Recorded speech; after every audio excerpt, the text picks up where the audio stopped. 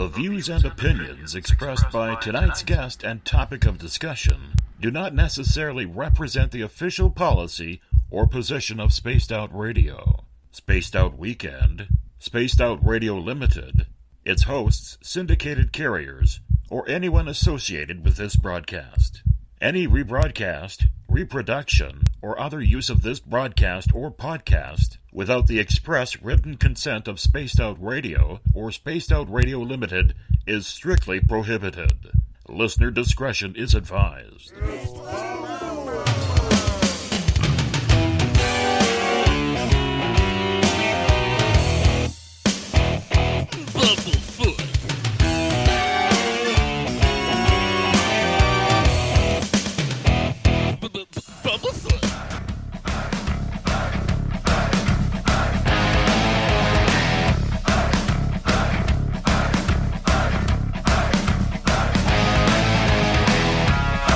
Are you experienced? Stop right there!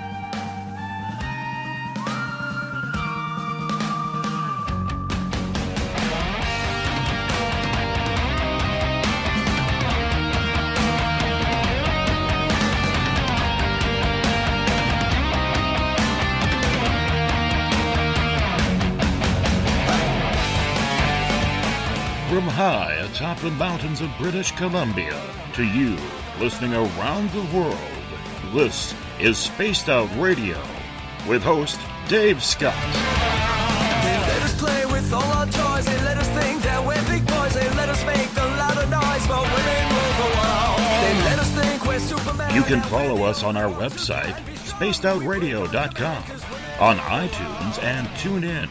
Follow Dave on Twitter at Spaced Out Radio, on Facebook at Spaced Out Radio Show, or on our YouTube channel, Spaced Out Radio Show. I try to act so cool, but you know I'm just a fool for you. I will stop till I reach the top just to be there with you. Dave, oh Dave, are you playing with Bigfoot and aliens again? Dad, you gotta stop haunting the ghost. It's scaring them. All right, seriously, put down the pointy sticks. Oh, the deeper I fall. Okay! Game on! Game on!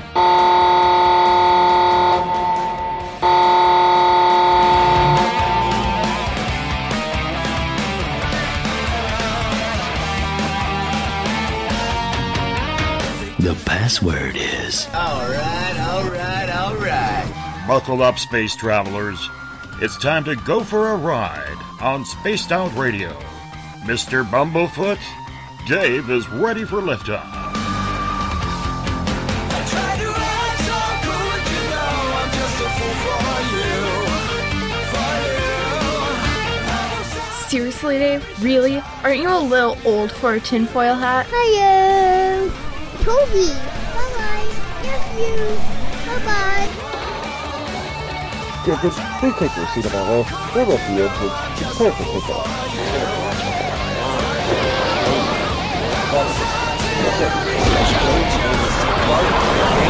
Start.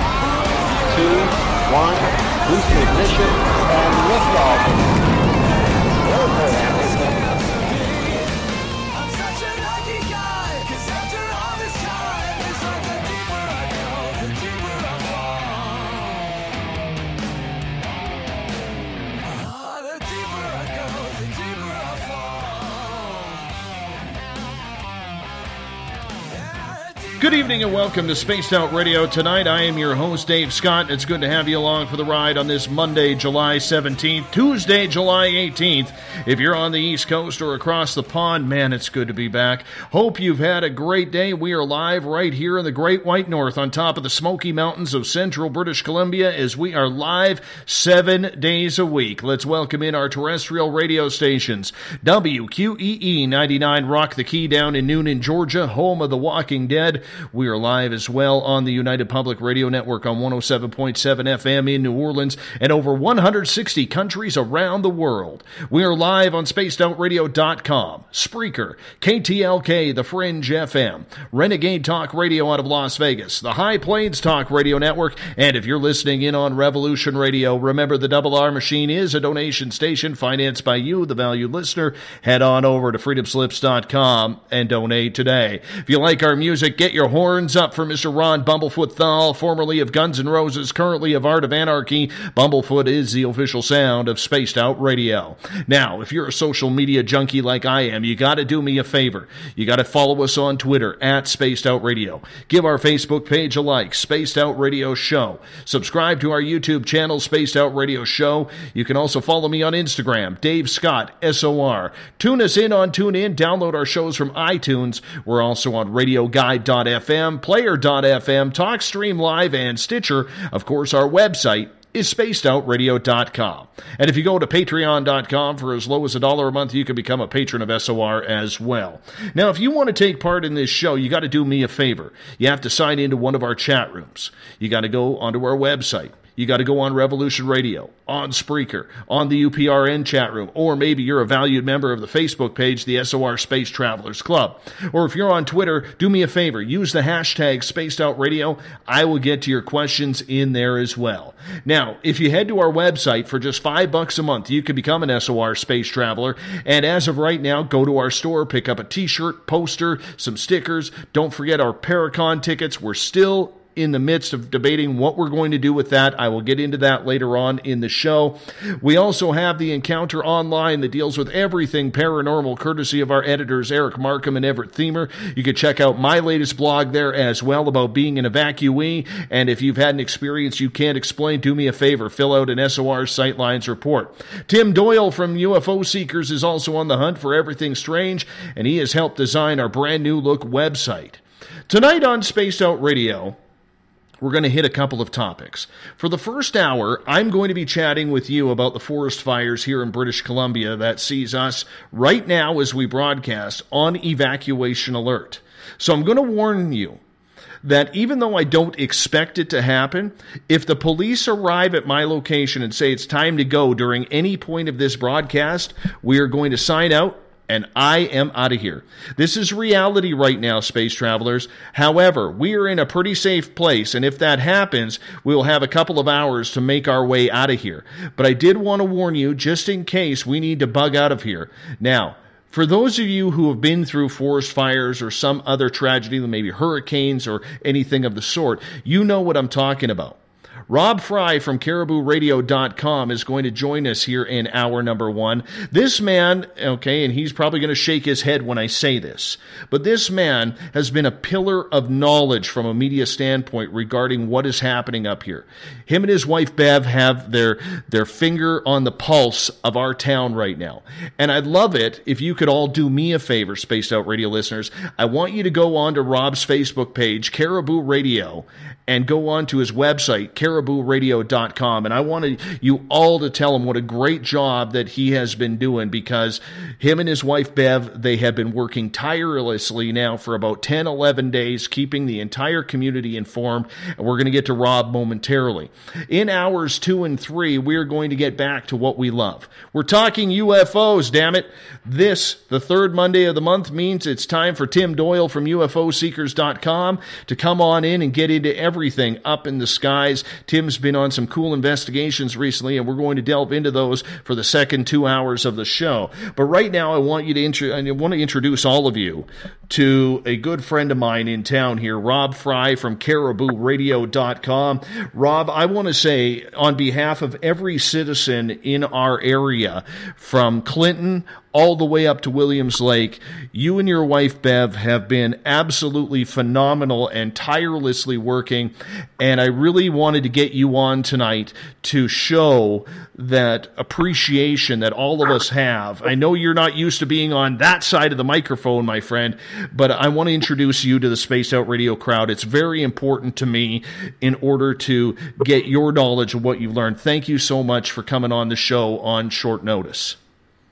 Oh, thanks a lot, Dave. And wow, I'm amazed just listening to your intros to your show and how many people can tune in from wherever.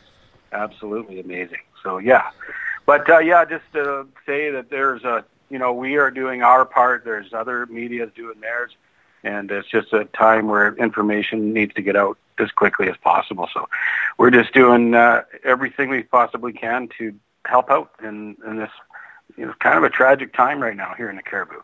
And we are hurting, my friend. We are hurting. There's a lot of tears. And, in this hour, and you're only going to be with us for a few minutes here, but I'm going to get into it. I'm going to be really hard and suppressed to try and control my emotions here because this is my first live show since I had to sign off the air when I heard the 108 Mile Ranch area was about to be evacuated. It's been scary, Rob. It's been very scary. And from a media standpoint and a human standpoint, because you live in a town north of me called Lac La Hache, which is a beautiful, beautiful area and a beautiful lake. How has this been a toll on you and your family? Well, we had to, obviously our kids, we have kids at home, young teen kids. So we had to get them out of here first in order to continue to do our job at whatever hours it took that we had to be on top of everything. That was a concern, of course, to get them out of here. And then, the rest of it is just, we're just doing our job. I don't know. It's been a blur. I don't know what else to say. It's just been 9, 10, 11 days of just go, and lay down, sleep for a few hours, and just keep at it. And, I don't know what else to say about that. Rob, it's been so emotional. How have you been able to take your own personal emotions, put them to the side for the sake of the community to get the news out, whether it's where people are being evacuated, whether it's the evacuation alerts, where people can find food, how they can get out of town? You've been, my friend, I will say this, and I'm going to pump up your ego a little bit here, but you have been absolutely stellar in keeping your composure. Well, you're going to... Yes, well, it's been tough. Actually, I do have a little anxiety at times, and it is tough, and, it does come out quite often. But I got to tell you, Bev is the backbone of everything that we do at Cariboo Radio, my wife, and without her, I couldn't do it. So, and, all the people that are working in this,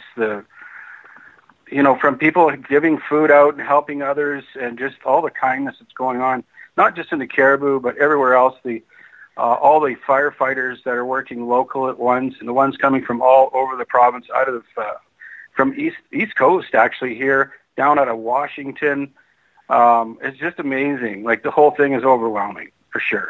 And if you're an evacuee, somewhere like in Kamloops, out of the Cariboo, out of Williams Lake or 100 Mile area, I couldn't imagine right now what all these people are going through. I just can't imagine that part. Have you cried? I know I have shed a number of tears over the last number of days, my friend. Have you had that emotional breakdown just by yourself, maybe late at night, just to kind of, release it? Well, I'm always on the edge of that. I think my wife kind of makes up for both of us. It's a very stressful time. So, yeah, anxiety levels are high all with everybody. It doesn't matter whether it's myself or just anybody, any citizen or even emergency people, RCMP. Everybody is on the edge. I mean, there's so many people out of their homes. Your friends are away. They're stuck away. They're running low on money or have no money. And, you'd like to help everybody, of course, if you'd like to help the whole world if you can. But, you just got to wait it out, and it'll end. I mean, that's the great thing. We know that it will end. Eventually it will end. So, Rob, let's go back to Thursday. I believe, I don't even remember the dates, to be honest. Let's go back 10, 11 days here. How did this all start? Well, actually, I got a call from, I haven't been in radio all my life. I've been a heavy equipment operator and a truck driver for 30 years. So I have a lot of truck drivers that chime in on me all the time on highway conditions, and I just happened to get a text from a guy just up in town parking his super trains, said, hey, there's a little smoke coming up between the mills, and that's really all it was. So I drove my truck up there and drove out to, it actually ended up being in the old firing range. That's an unmaintained firing range out on the 1100 road. So it's out past our landfill and our refuge site about a kilometer. So I drove out there, and there was only one police or a 100-mile fire chief was there, Roger Hollander, and the fire wasn't really that big, but within 20 minutes, it was an inferno. It was amazing how quickly this fire grew from 1 hectare to this monstrosity that like within hours, it was scary to see, and you saw it, I'm sure, yourself. And one of the things that I saw, and I was kind of driving downtown with a friend of mine, and all of a sudden we kind of looked beyond one of the mills in town, and really our town is run by 2 forest mills that really keep the economy going in our town. So we saw the smoke. And I have to tell you, it was a little eerie. Like my friend said, is that a forest fire back there? And I was like, oh, no, the mill is probably just burning something off. They usually do that. Well, the next thing you know, an hour later, you see the big smoke cloud. An hour after that, there were water bombers already here dropping ordnance, and the fire was growing absolutely immensely and moving towards the 105 area and the 108 Mile Ranch area where my house is. But I don't think reality had hit any of us in this area at that time. Do you think that many of us in this area, especially people like me being, lower mainland city people who have been transplants up here, do you think any of us were really prepared for this? I have no idea. I mean, I guess, myself, I've worked I've fought fire myself here in the Bonaparte, down in the South Caribou, or the Thompson-Nicola there. But yeah, most of the people that work in the Caribou or lived in the Caribou for many years are kind of used to this, and wildfires and stuff like that. And there's lots of equipment operators around, loggers and stuff. So yeah, I think here we're used to it. And also, being raised in the city and lived in the city for a while. No, of course not, because it's just a sea of concrete or houses all the time. You don't rarely see anything like this. No, I don't think, unless it's further out in the lower mainland, Fraser Valley area or somewhere. Now, my friend, we have a lot of American listeners here who may not understand what a hectare is. I believe a hectare is about 2 acres in a parcel. I can explain that. Please do. So hectare is about it's approximately a football field. I think a lot of your American listeners might be able to know what that is for sure. A lot of football fans. So the fire that's burning here, it's called the Gustafson wildfire, is 5,700 hectares. So that's 5,700 football fields, is basically where it's at now. Now, this one is a baby compared to the one that is actually the scary one right now creeping up from south of us. And that's right. That one is over 40,000 hectares or 50,000 hectares. So you're looking at 50,000 football fields wide and stretched out that is bugging us. And that's the one that has us under an evacuation alert right now. Well, between that fire, because it's heading from the south of us towards the Caribou area, it's sort of in that direction. And then, of course, the original Gustafson fire, the 101 Lake fire. But there's fires burning all around us here in the Caribou. The Chilcotin there's a huge fire out there. 3 wildfires just merged together, and it's I heard one wildfire fighter for years. He's been doing it his whole life. Never saw anything like it before in his whole life. So, not only in the Caribou Chilcotin are these fires burning, but they're all over British Columbia right now. It's absolutely amazing.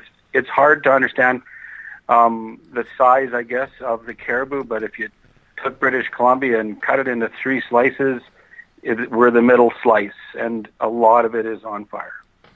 Right now, there are over 200 wildfires burning in British Columbia right now. Rob, you have got to talk to emergency crews, the Royal Canadian Mounted Police, the firefighters, politicians who are trying to direct everything, and our local MLA, Donna Barnett, is doing an amazing job at trying to keep calm at 78 or 80 years old. You know, she's just a firecracker in everything, no pun intended. But how has the response from the emergency teams been, in your opinion? Well, first of all, I don't know if Donna's 78. I think she's maybe 70 or 71. So we got to bring the age back there a little bit. But yeah, the response, there's a lot of emotion, as I said. There's, we're dealing with RCMP too that aren't from here, and they don't take any crap. They're not here to make friends at all. They're here to protect our properties and stuff like that. So from looters, and so RCMP, that is the huge presence here in the Caribou. Williams Lake, I believe, has 300 plus RCMP from all over the province and Alberta as well. They're here in 100 Mile. You can just see. I've never seen any. These cars they're ghost cars, by the way. That might amuse you. But you're not seeing these cars ever. You would never know these were police cars. But there's so many different vehicles around here, and they're cruising up and down. And their emotions are high because if they see anybody walking, they could be off-duty cops, but they'll still question them and ask them for ID to make sure. And that's how tense it is right now. And firefighters are working 12-hour shifts, and they're just exhausted at the end of the day. So I just, of course, that's their job. They sign up for it, and thank God they do. And that's all I can say about that. And, we have a lot of volunteer firefighters in this community who have literally been working 24 hours a day, 7 days a week, trying to help and keep and maintain areas safe. What can you say about the volunteer personnel, from the firefighters to emergency services and everybody who has gotten involved to try and make this happen? And not just them. There are a bunch of loggers and logging truckers who are delivering equipment right to the front lines. There's a lot of people who've never been in this situation before. You bet. Local, the 100 Mile Fire Rescue, I can't speak for all the other departments in the Caribou, but I know they all are, just talking about the ones I see, they're doing a fantastic job. The search and rescue teams throughout the Caribou and coming in from outer areas as well. I don't know. It's just amazing to see many of these people coming in from, I think, Fort McMurray, where they just went through a hell of a fire just last year, I believe. I don't even know. I can't even think. It wasn't that long ago. And so it's amazing. These people are amazing. They put their lives on the line for really nothing.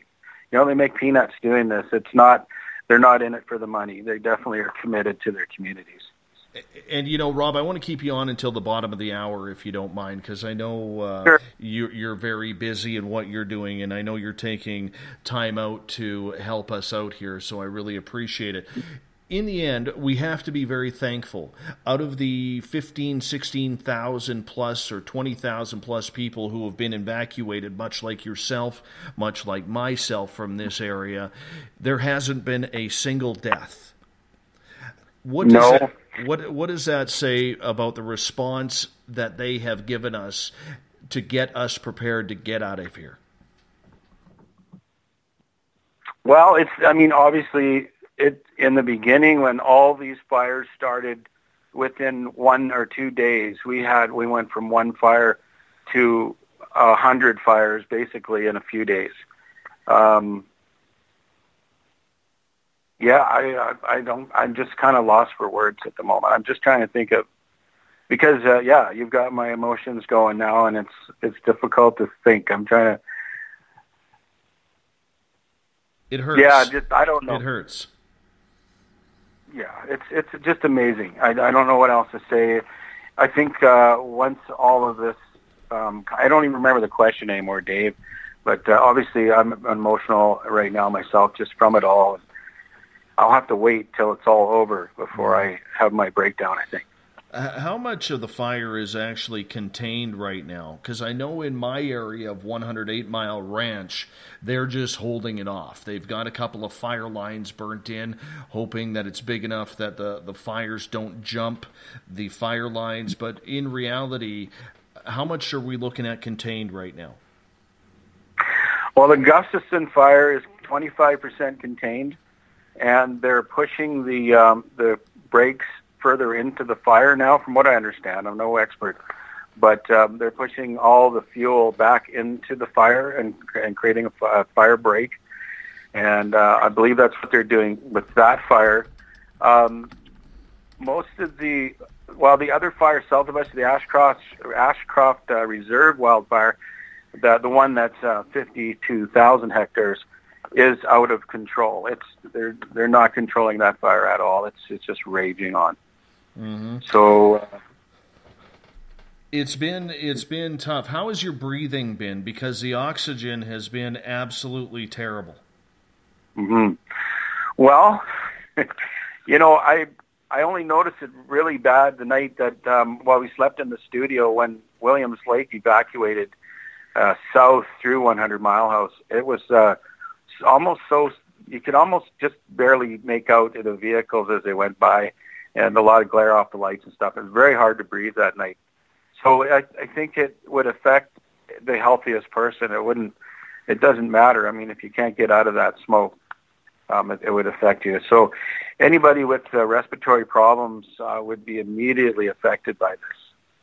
Now, I have never been through anything like this, Rob, and that first couple of nights that, we were watching the helicopters come in and they were flying in at the 100 Mile airport, and they were, you could tell the crews around there were tired. You could see the people at the grocery stores were tired. Seeing the buses at the hospital taking patients who maybe have cardiac problems or respiratory problems, getting them out of here as soon as possible. It's been so tough in trying to take it all in. Have you even tried to take everything in to feel comfortable with what you're doing, or has it been just so busy that you really haven't had a time to scrape the old memory back to think, wow, I can't believe that happened? Yeah, I mean, it's hard to fathom, and I think if the people even in the front lines, especially the volunteer people that are working all over the place, and if they're right in the fires, I would imagine everybody's just overwhelmed at this point. So how do we... But you know what? Go ahead, please.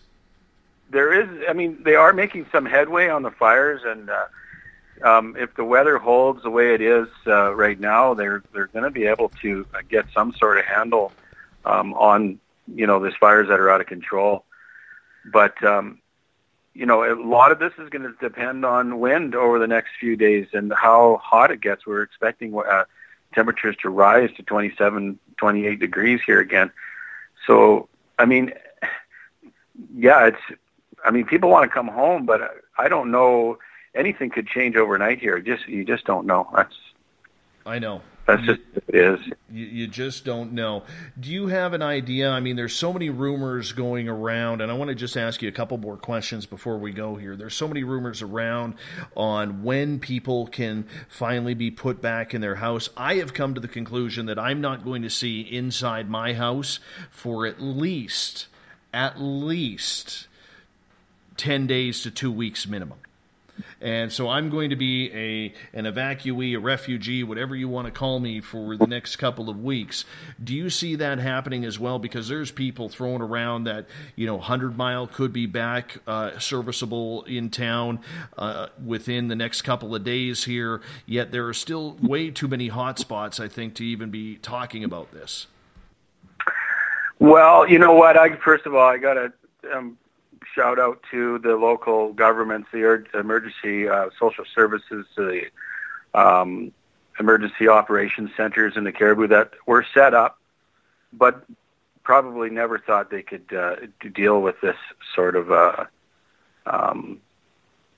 I weren't expecting anything of this magnitude ever, and and the rest of the question, sorry, was when do you think people can start going home? Okay, well, I think you're pretty close on that. Honestly, people have to come, or they have to get the hospital going. They have to have a hospital running. They have to have all the grocery stores, the businesses back up and ready to go to work. All the key facilities in these cities have to be running. Williams Lake, in this case, is actually really lucky. I think many of their businesses are still running there. And they haven't lost power that I know of or anything like that. 100 Mile has been without power. The 108, the 105, as you know, the 103, might as well throw your freezer right into the garbage bin. Don't even open it. And so I can see it definitely, by the time they get a hospital running, sterilized and ready for operation, new groceries and fresh greens and stuff into the grocery stores and meats and all that, dairy, it's going to be a while. So, yes, I think you're probably pretty close on your guesstimation there.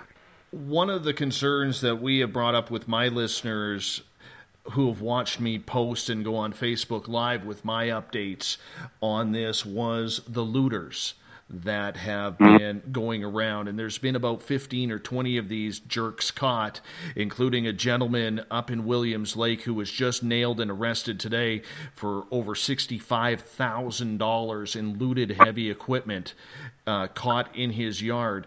What do you have to say about times like this where people are taking advantage of those who are just trying to get to safety? Well, I think it's the lowest of low as people could ever be, is to take away from people that are already right down on their knees, really. So, honestly, I think the charges for this sort of a crime should be pretty strong, pretty heavy. And it's funny, these people are coming, whoever they are, driving around back roads and quads and breaking into properties and, hiding out in the cities and rummaging through people's homes at night or whatever it is. It's just, it makes me sad to think that there's people out there like that. But of course in the reality of it all, it's even worse, I'm sure, elsewhere, other different things that will do. So I think they need to have the book thrown at them. So it's not something you might want to think about doing ever. It needs to be a very serious crime. Well, I hope that these idiots, when they come to justice, that when their time is up, that they pretty much get run out of town, because there's not going to be a lot of people having much sympathy for them. That's for sure. Rob, before we let you go, I would love it if you could tell our audience where they can find CaribouRadio.com, whether it's on the website, on social media, so that way they can follow you with the updates of what we're going through here. Well, we've been struggling with our Facebook name, but it is all one word, Caribou Radio now. That's our Facebook page. But we're Caribou Radio everywhere else on social media. CaribouRadio.com online, so it's just easy to find. Everything's there online for you to link in and follow us as well. And we have free apps, Caribou Radio apps, in the Play Store, the App Store, and we are on TuneIn Radio. We're the only Caribou Radio in the world, so we're not that difficult to find. Rob Fry, thank you so much for being on Spaced Out Radio. We'll talk to you very soon in the community, my friend. Thanks a lot, Dave, and enjoy the Spaced Out Radio show out there tonight. I'll be listening in. Rob Fry from Caribou Radio with me for the first half hour of the show. I want to say thank you to that. Rob has been, like I said, him and his wife Bev have been absolutely stellar in this community, trying to get information to people when it comes to, getting the word out about the fires. And, I got a lot of respect for Rob. He has literally been at every town hall meeting that has been going on. He and his wife, Bev, have been staging these events, or helping stage these events, so that way the public could hear from the RCMP, emergency services, and everything else. So I want to thank Rob once again for coming on. Once again, his website, caribooradio.com. Caribou is spelled Cariboo radio.com. So make sure you check them out. And on their Facebook page, do me a favor, Space Travelers. I want you to give their page a like. I want you to give Rob a big thanks from all of us, because Rob's a big reason why on my Facebook Lives that I have been able to give you guys information. And if you've been following me on social media, Facebook and Twitter, I've been retweeting and reposting a lot of everything that they have been posting. I mean, he has been very, very accurate with what is happening. So we have about 20 minutes before we got to take our first break of the night, when I'm going to bring in Tim Doyle from UFOseekers.com. And I just want to talk about this, guys. I hope you don't mind, but I just want to talk about this fire, because I got to tell you, I was nervous coming on to this show tonight. I know I do this every night. I realize I'm old hat at it. But, you know, this has been probably one of the most scary times of my life. Okay? My wife Jolene went down to the Lower Mainland about a week before to go visit some family and friends that she hadn't seen in a while. So I was living at home all by myself, me and the dogs. And, you know, then all of a sudden, Thursday, 10 days ago, we noticed the smoke. And I believe that was July 5th. No, July 7th. 5th or 7th, pardon me. And it just kept burning. It kept burning, and it wouldn't stop. And, you know, when I got into radio in 1998, you know, I worked in a small town on Vancouver Island, and then in 2001, I went and started working in the big city of Vancouver.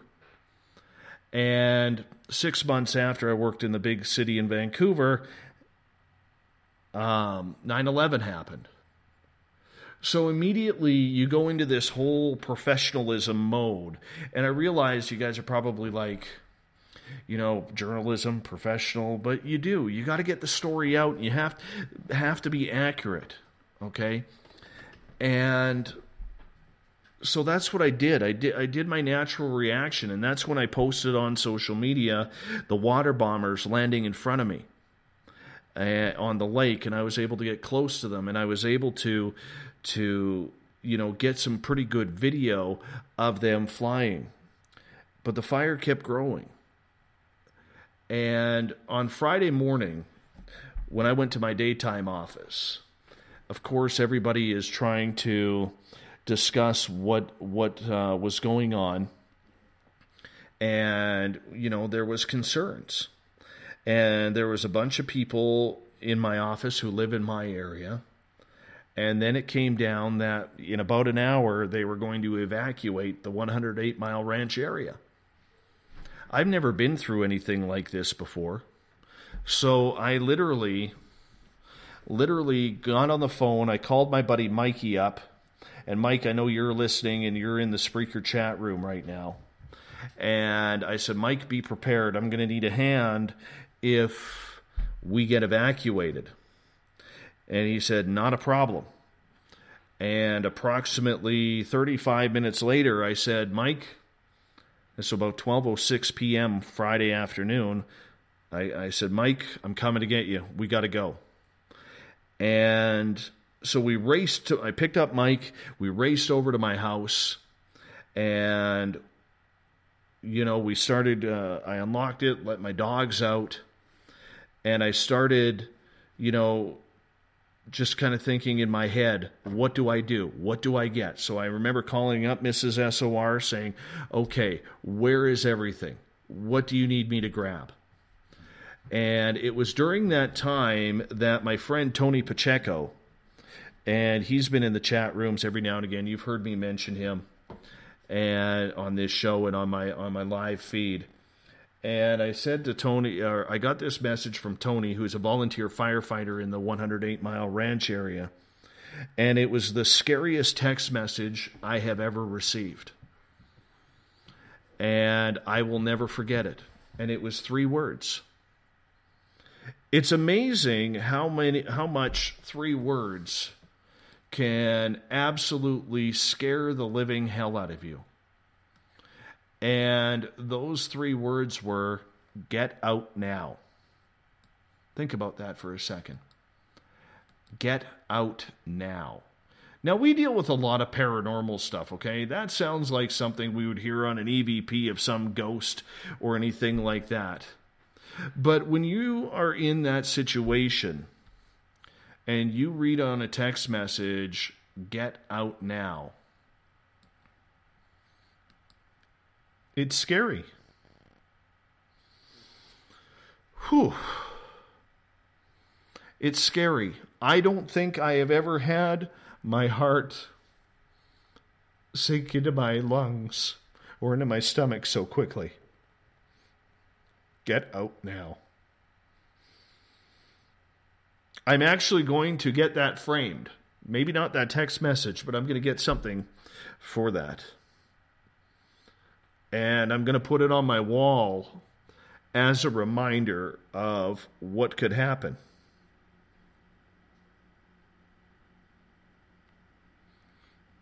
I've been so scared. I have been so scared. So going back to that date, get out now. Mike and I start going through every room in my house. I start grabbing boxes. Anything that says mementos, anything that says, highlights of anything.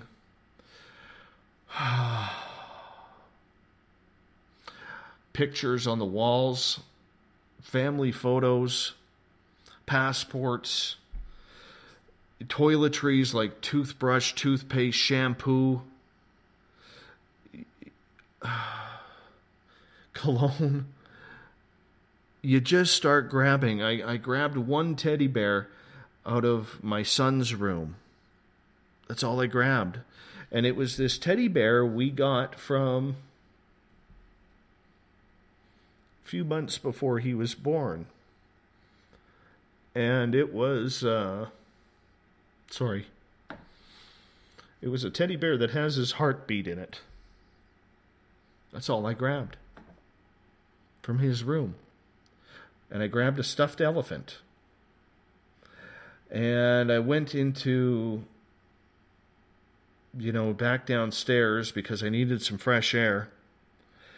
And, that's when, God bless them, my friends Corey and Lana showed up. And they just happened to be in town on their way up north to Prince George, where they live. And they're like, what can we help you with? And I just started throwing boxes into my truck, whatever we could grab. And I couldn't get a hold of my daughter. My daughter who lives with her mom, I couldn't get a hold of her. And I'm texting her, and I'm like, honey, damn it, get a hold of me. We are being evacuated right now. Get a hold of me. Is there anything in your room that you need? And then finally she picked up the phone and she's like, Dad, I'm scared. And I kind of choked up and I said, me too. I said, me too. I'm scared. And we, thankfully we didn't have anything to worry about. I walked into my stepdaughter's room. I grabbed all the pictures off her wall. I grabbed, her computer. I couldn't find her stuffed animal. She's a typical teenager. Her room was a bloody mess. I couldn't find her stuffed animal.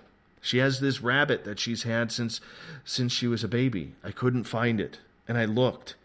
And I feel guilty about that. I know I shouldn't, but I do. I grabbed all my guitars. Because that's the one thing. I grabbed my son's first pair of hockey skates and first pair of shoes. You know, I grabbed every photo album I could find. I grabbed my wife's jewelry. And in the meantime, Lana and Corey are going around my house taking pictures of everything, so that way I have copies of everything in case my house burns down. And I'm okay with that. You know, and I'm trying to stay focused and trying to figure out what to do and where am I going to go and how do I get there. And I got my dogs loaded up. I got the cat loaded up. I forgot the kitty litter, but I got the food. And I got the hell out. So in a grand total from that text message, get out now, which came at about 12:17 p.m. on Friday to 2 o'clock that afternoon, I packed as much as I could, and I forgot my clothes. So I am literally running on 5 t-shirts, 2 pairs of shorts, 2 pairs of socks. I did manage, because I forgot to pack underwear, I did manage to grab 6 pairs of boxer shorts. I got 3 golf shirts in case I got to get back to work. But I have no dress clothes, and my office job is I need to be a little bit dressed up. But I got out, locked up everything, and I got out. I had to leave one of my vehicles there, but I'm not worried about that. Insurance would cover that. Now, from where I live in the 108, I live on the far east side of it, almost as east as you can get. The 108 has been highly protected, although 2 houses did burn down on the west side. Now, between where I am and those houses that burned down, those 2 houses that burned down, there is about, I'm going to say, 3-4 miles. And the firefighters kind of built a wall there of fire trucks and people working there, and they are prepared, and they've been doing an immaculate job. So my house still stands, but I am a 3-time evacuee now, or 2-time evacuee, 3-time on evacuation alert. So I went over to my buddy Mike's house and was broadcasting there, or thinking about broadcasting there, when 100 Mile House got evacuated. So I've gone from the 108 to 100 Mile House. And then we got evacuated there, and since then we've been staying with friends Wendy and Miles, who have been absolutely fantastic. They have been absolutely fantastic. I'm actually sitting in Miles' office right now, and I have, you know, they've fed us, they have done laundry for us, they have, you know, given us beds. I mean, Wendy has been so awesome that she even put little chocolates on our pillows, kind of like we were in a hotel room, you know, staying as guests. I didn't expect her to make my bed. I make my own bed. But came back and our beds were made with little chocolates on the pillows because she thought it would be cute. And it's been thoroughly amazing to have that experience.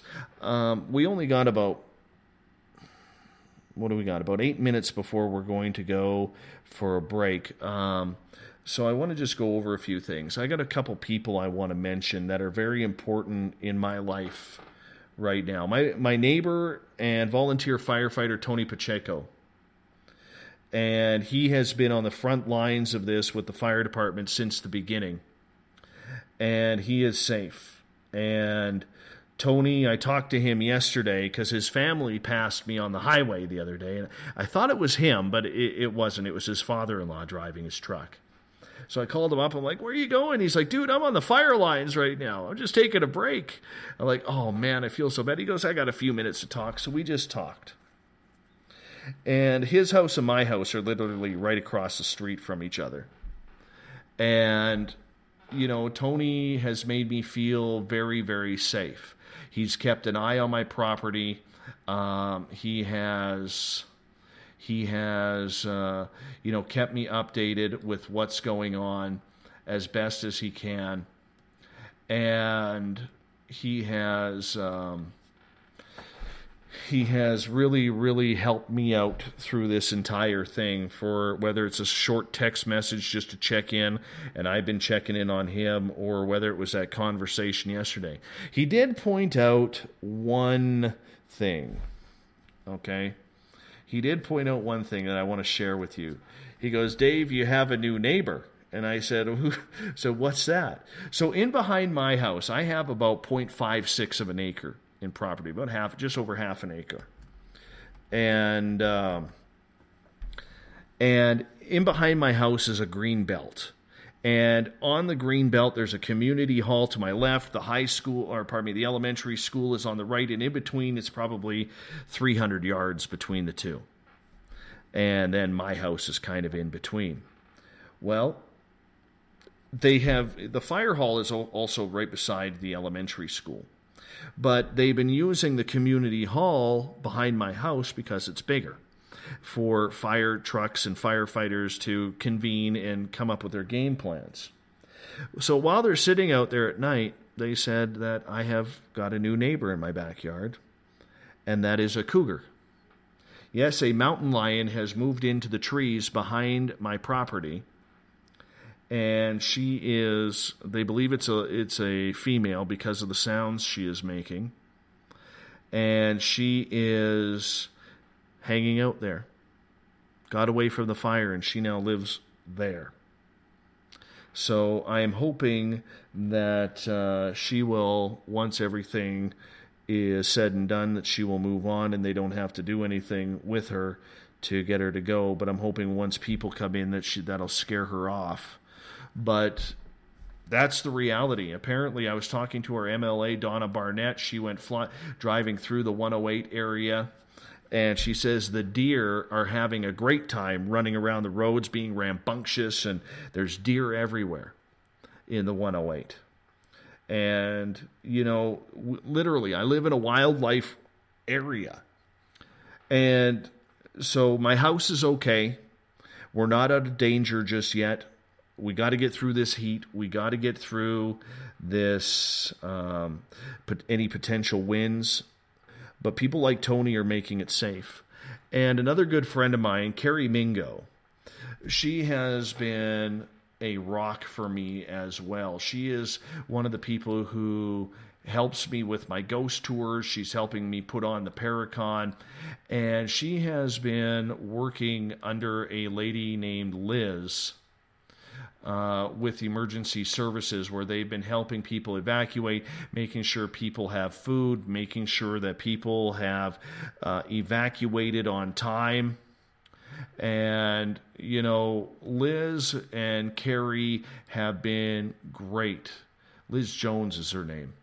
And they have been absolutely wonderful in helping this community with everything that it's been going through, and making sure people are safe, and making sure people are getting out of here. And we're not out of the woods just yet, no pun intended. We're not out of the woods just yet.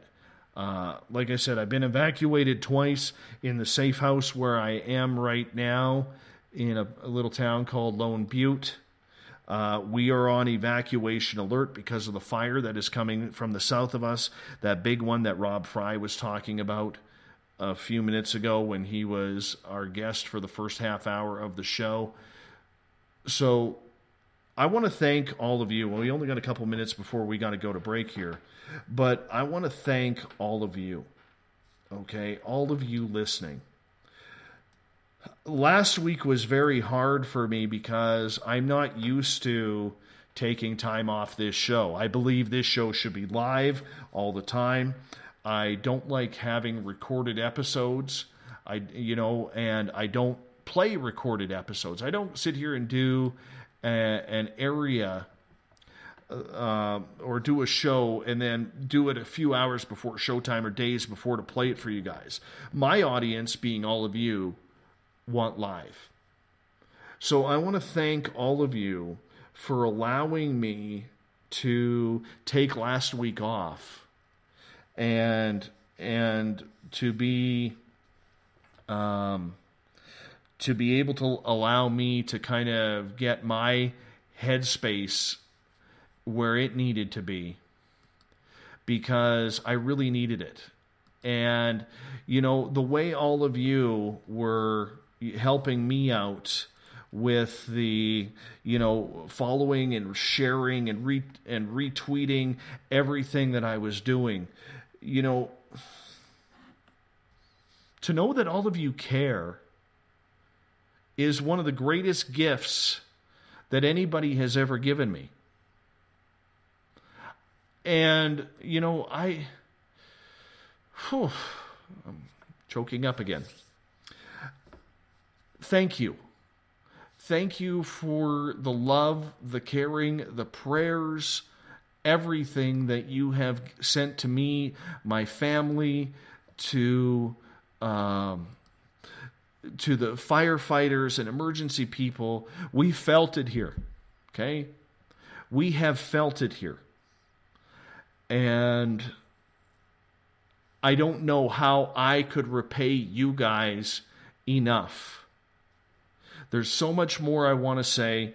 We're going to bring up Tim Doyle from UFOseekers.com in hours 2 and 3. So we're going to bug on out of here right now for our first break of the night. When we come back, we're going to get into UFOs. We're going to get into aliens. We're going to get into the stuff that we love.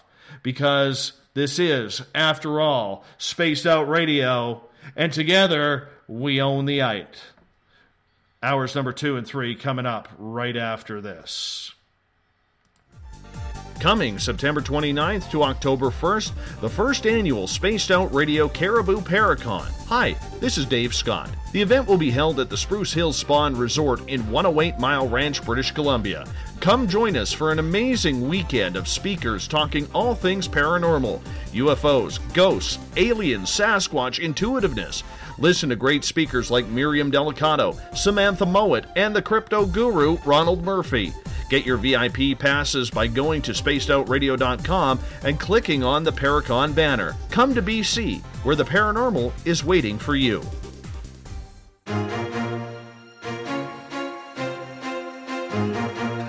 From coast to coast to coast, Blacklight Uncharted is taking on the paranormal across Canada. From ghostly hauntings to the UFOs flying above in conjunction with MUFON Canada, we're closely investigating what's going on in the northern skies and checking out the apparitions that walk among us.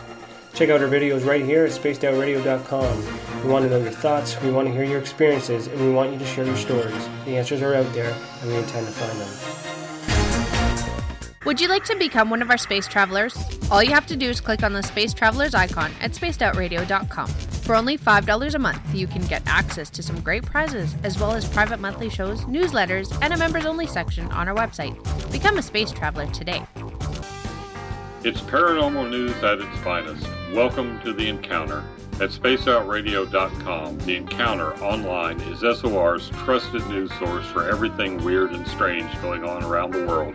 This is news editor Eric Markham. Our team of journalists are scouring the planet for those strange stories that rarely make the mainstream. No fear-mongering or fake news here. Head over to spacedoutradio.com and encounter The Encounter.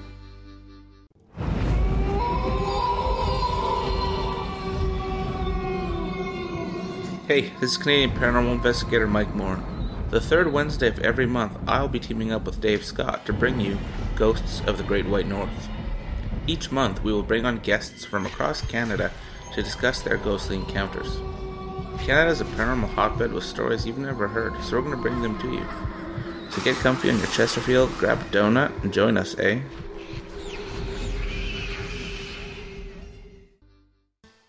Have you had an experience you can't explain? Had a run-in with ghosts, maybe Bigfoot, or seen lights in the sky? Hi, I'm Mike Schmidt from the SOR Sightlines. I'm here to investigate your sighting. Head to spacedoutradio.com and fill out a report on the Sightlines. All your information is 100% confidential, and I will help you figure out what you've been seeing. File your report, and let's find out the answers together. Visit purpleplates.com today. For over 40 years, the Purple Energy Plates have been delivering amazing results for their many customers.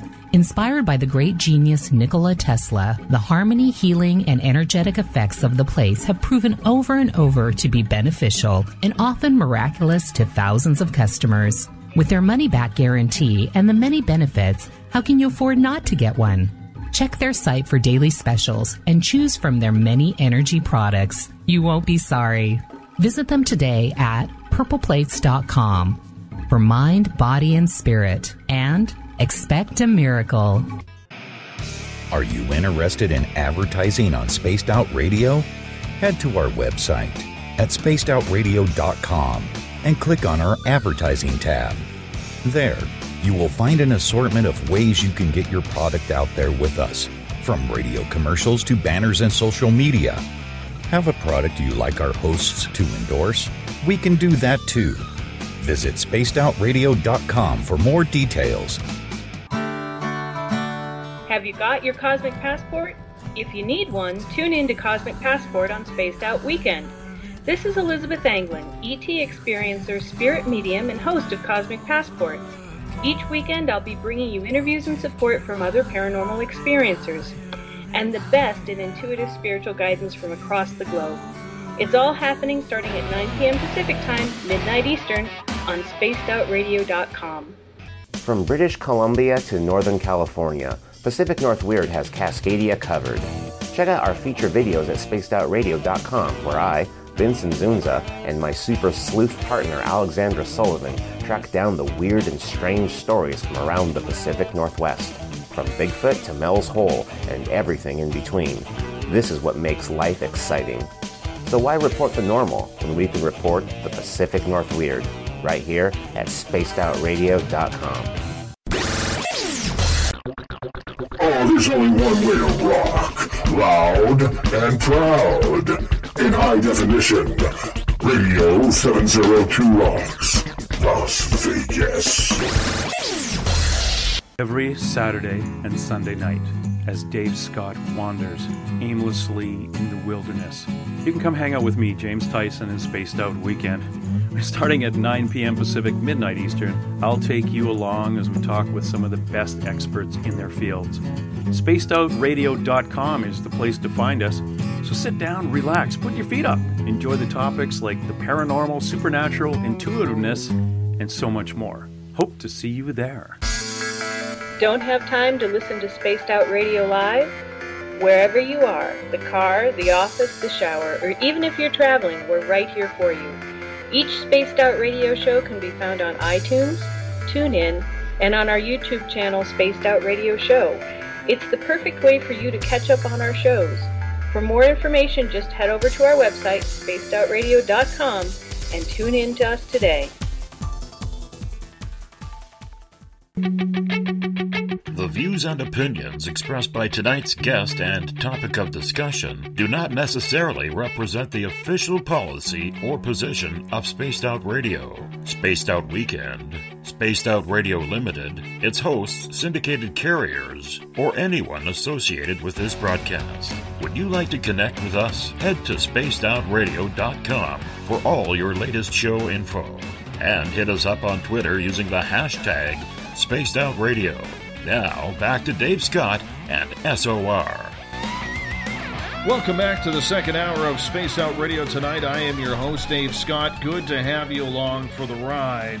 Tomorrow night on the show, we're talking all things paranormal. John Kachuba is going to join us. He's a paranormal author. It's going to be a lot of fun indeed. We get going at 9 p.m. Pacific, midnight Eastern time, praying that there is no evacuations, as we are continuing to be under evacuation alert here in my area of the Caribou region of British Columbia due to wildfires.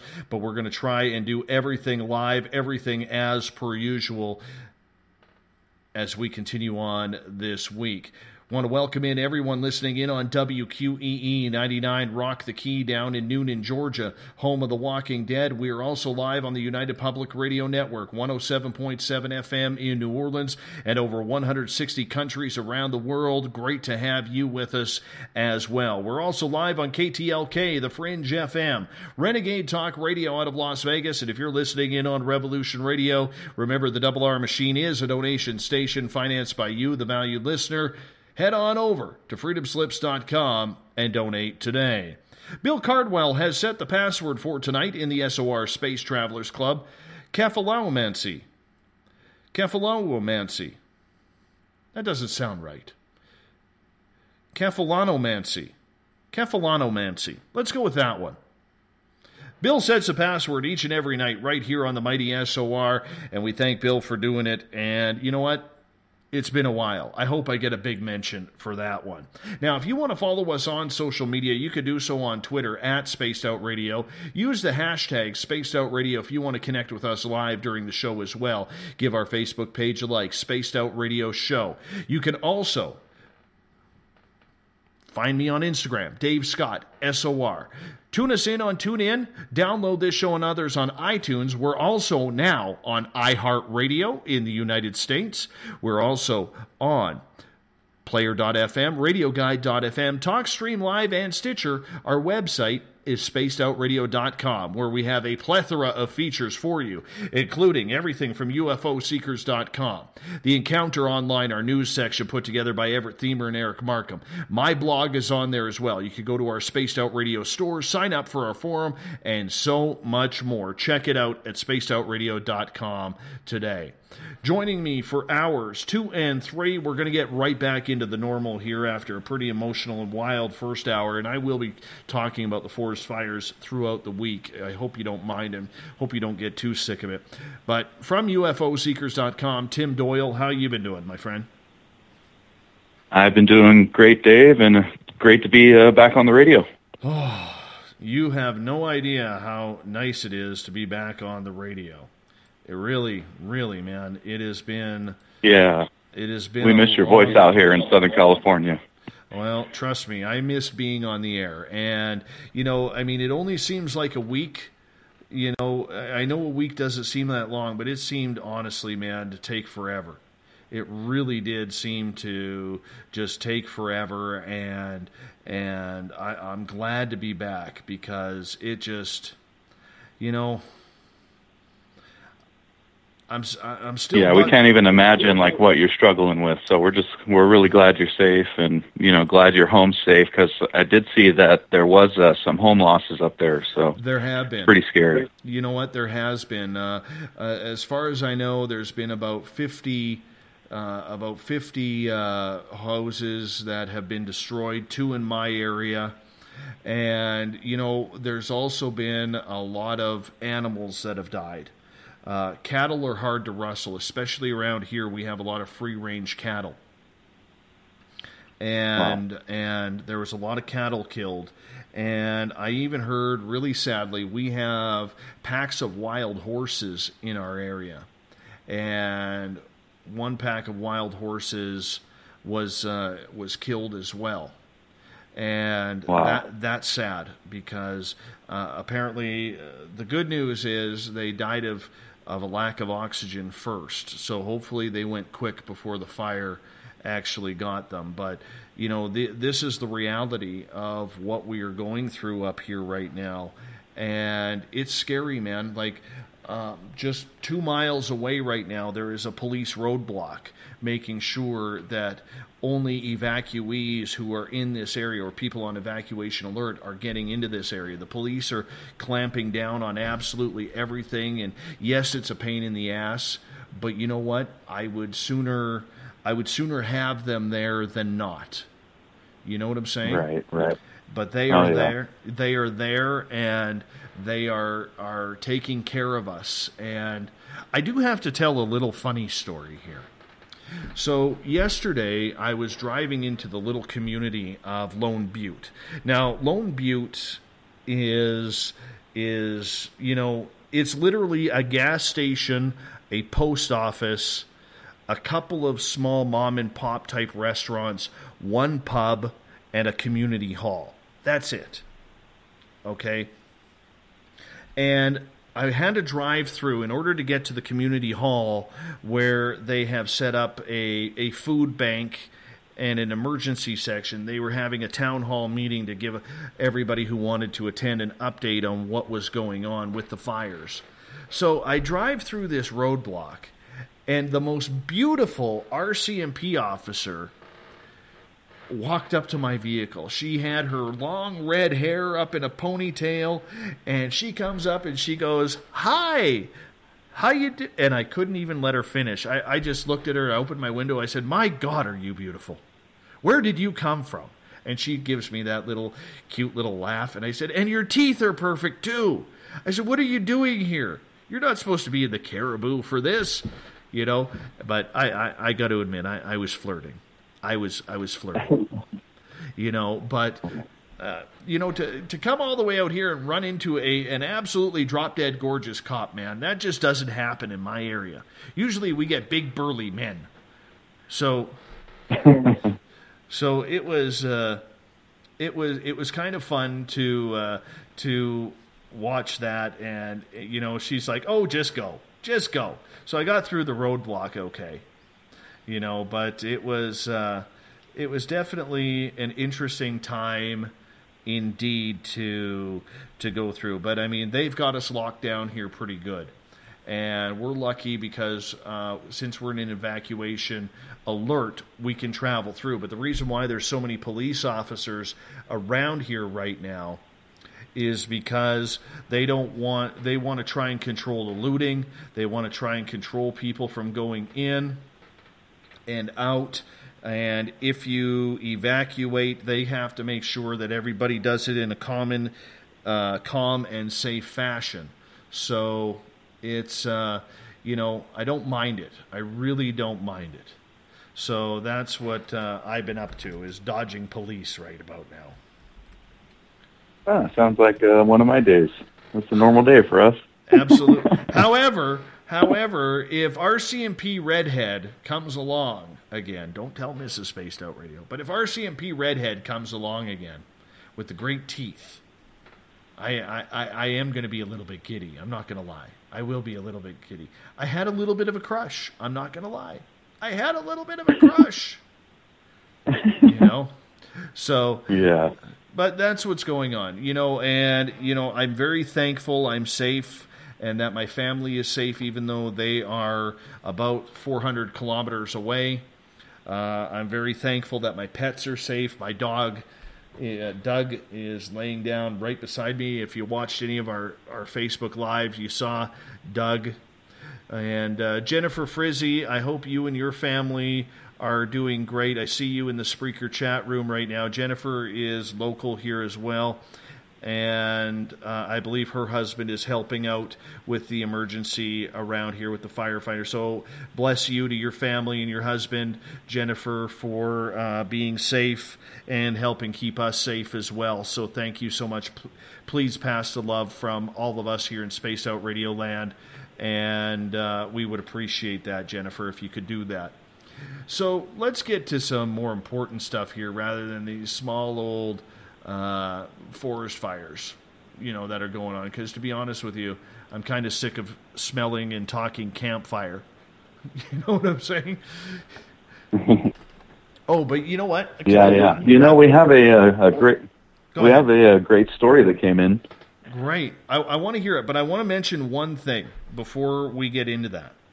Okay, and this is something I forgot. I wanted to mention this in the first hour. I hope in my lifetime I never see it snow fire ash again in my life. I've never seen fire ash fall from the sky. And no, it wasn't burning, but the ash from trees and everything that is burned was literally falling like snowflakes for literally 2 days. I hope I never see that again. Wow. It's like being next to a volcano. Yeah. It was pretty trippy. Anyways, let's get to some UFOs. Let's get to some aliens, some cover-ups, because I need my fix, man. I need my fix, Tim, from UFOseekers.com and the man behind the New Look Spaced Out Radio website. I appreciate that. Yeah, no problem. Yeah, we had a male individual contact UFO Seekers by phone, and he told me an amazing story from when he was young, like a young youth in his youth. I believe about 10 to 12 years old. The year was 1996, and so this male kid was with his family, and it just happened to be Halloween. And so they live in San Francisco, and they drove out of San Francisco area and enjoyed a Halloween party for the night. And then a family of 4, so it was a dad, a mom, the male kid, and then his sister.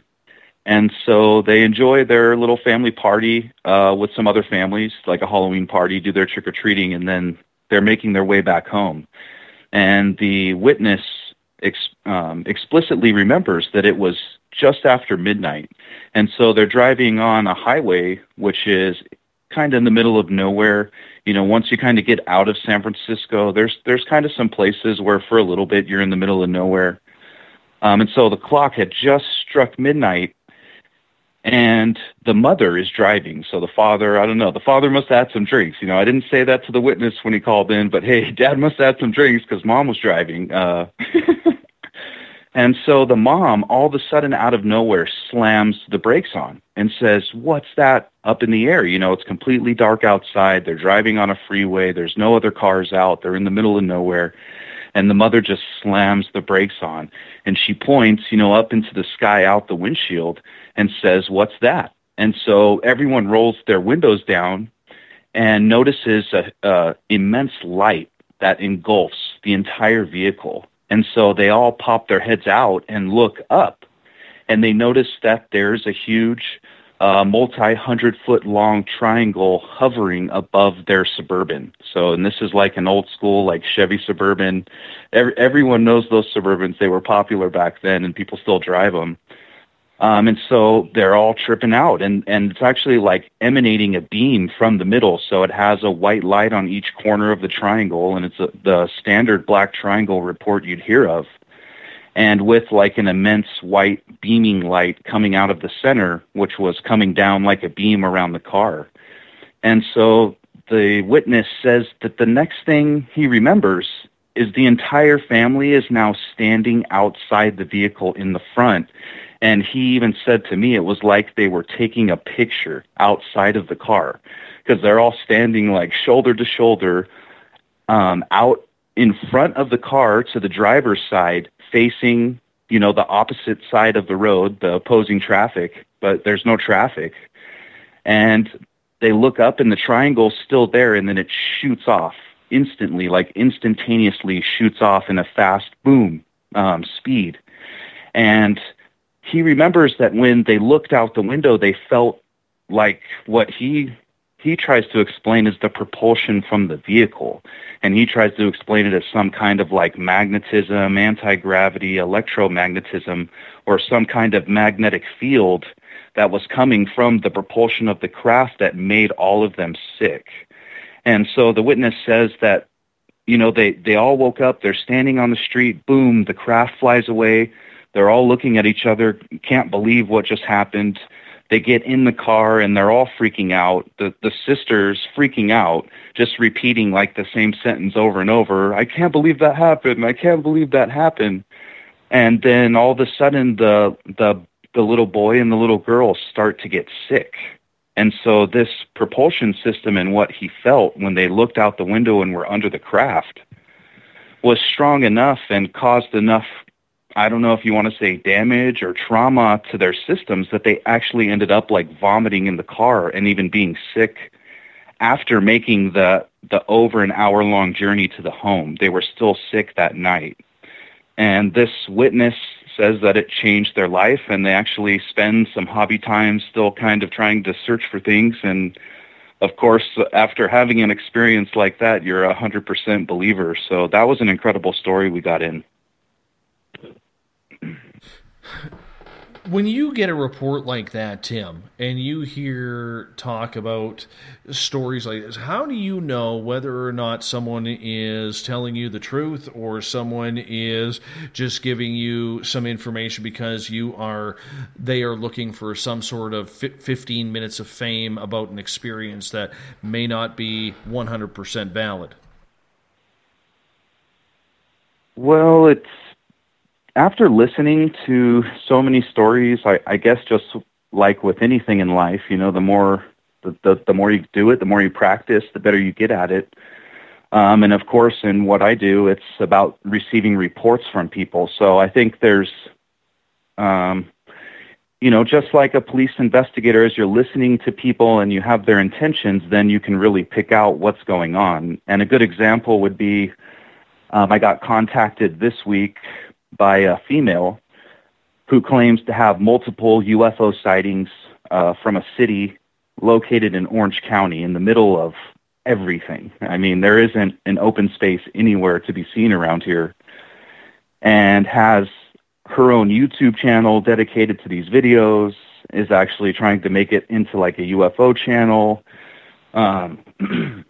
has just the most incredible stories. And remember, I'm doing this, every day. So every day we're going out sky watching, we're visiting places, we're visiting paranormal places where famous UFO sightings have happened, places where there's right now reoccurring reports of sightings, and we're also visiting military bases. So there's a much better chance of seeing activity or seeing an experimental craft, which is just a normal project, or even seeing like the different light arrangements that are on a craft.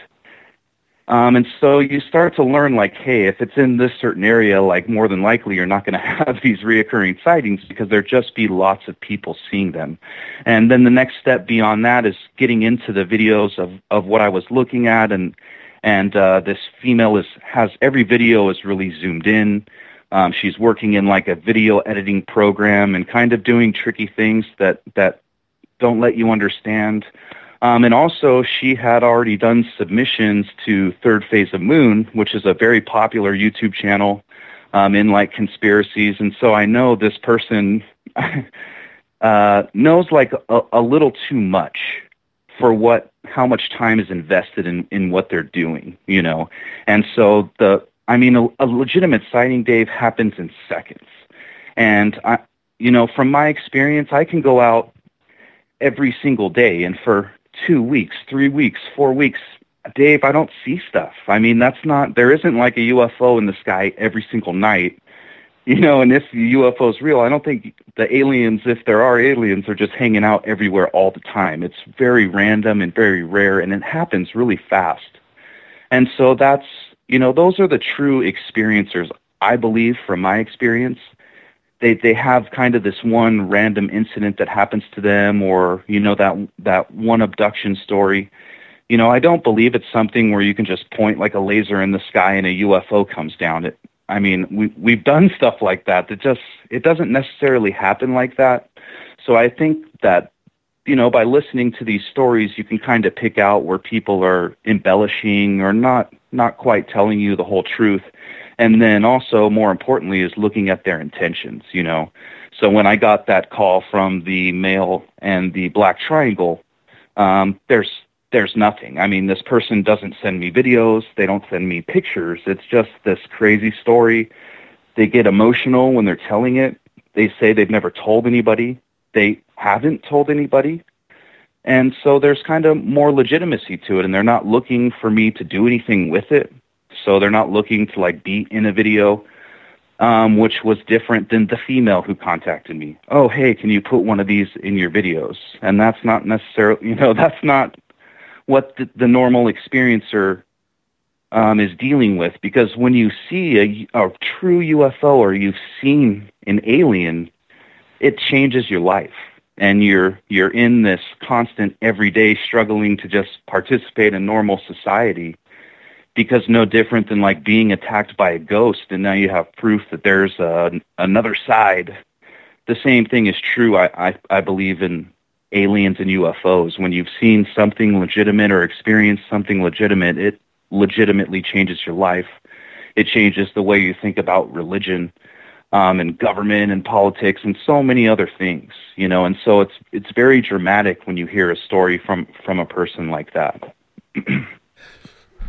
There's always that emotion that you have to go through with a person, and that's what I've heard from a lot of people, Tim, who talk with experiencers, and maybe, it's not always that lower end of the common denominator or of society that is having these types of sightings. We always think it's the hillbilly from wherever who is missing his front teeth and hasn't had a shower in days. That's the picture we get of people who come up with these stories. You know what I'm saying? The mainstream, that's their idea. Okay, they're not understanding the doctors, the lawyers, the police officers, the firefighters, Or even better, I had a gentleman approach me not too long ago who experienced sightings while working in the Navy on a Coast Guard boat in the Bering Sea, and also worked in intelligence. So you have someone who's privy to projects. You have someone who understands military projects and experiments, understands he could be seeing these things. It's more than likely sober, if you're out on a Coast Guard cutter. And then telling me, like, hey, you're not crazy. I've seen things, keep searching, And so, yeah, you're completely right. There are completely normal people. And that's, you can't just say it's this type of person. It spans every demographic, from old people. I have a neighbor who approached me and told me a story, and this person is of an older age, is retired. And so literally, we have like that kind of relationship where, hey, can I borrow a sprinkler head? And so it's not really, we talk about aliens and UFOs, although I have a car parked outside, UFO seekers. But, and then a person like that brings up just a random story, one time, seen something, and that's what you're looking for. That's what I consider gold, because it's almost like it can be more truthful than someone who is just so deep into it. And if you even want to go farther, say, is into the industry, So I'm definitely more apt to, enjoy taking in stories and learning from just random people. And that's, I think, why you don't see us so much at conferences and stuff like that, because literally when conferences are happening, we're out in the field searching for stuff for the conferences to talk about. So you live and you patrol near a lot of bases for the United States military. And so Trip is asking here, do you think a lot of what you're seeing is truly something that we have here rather than something ufological?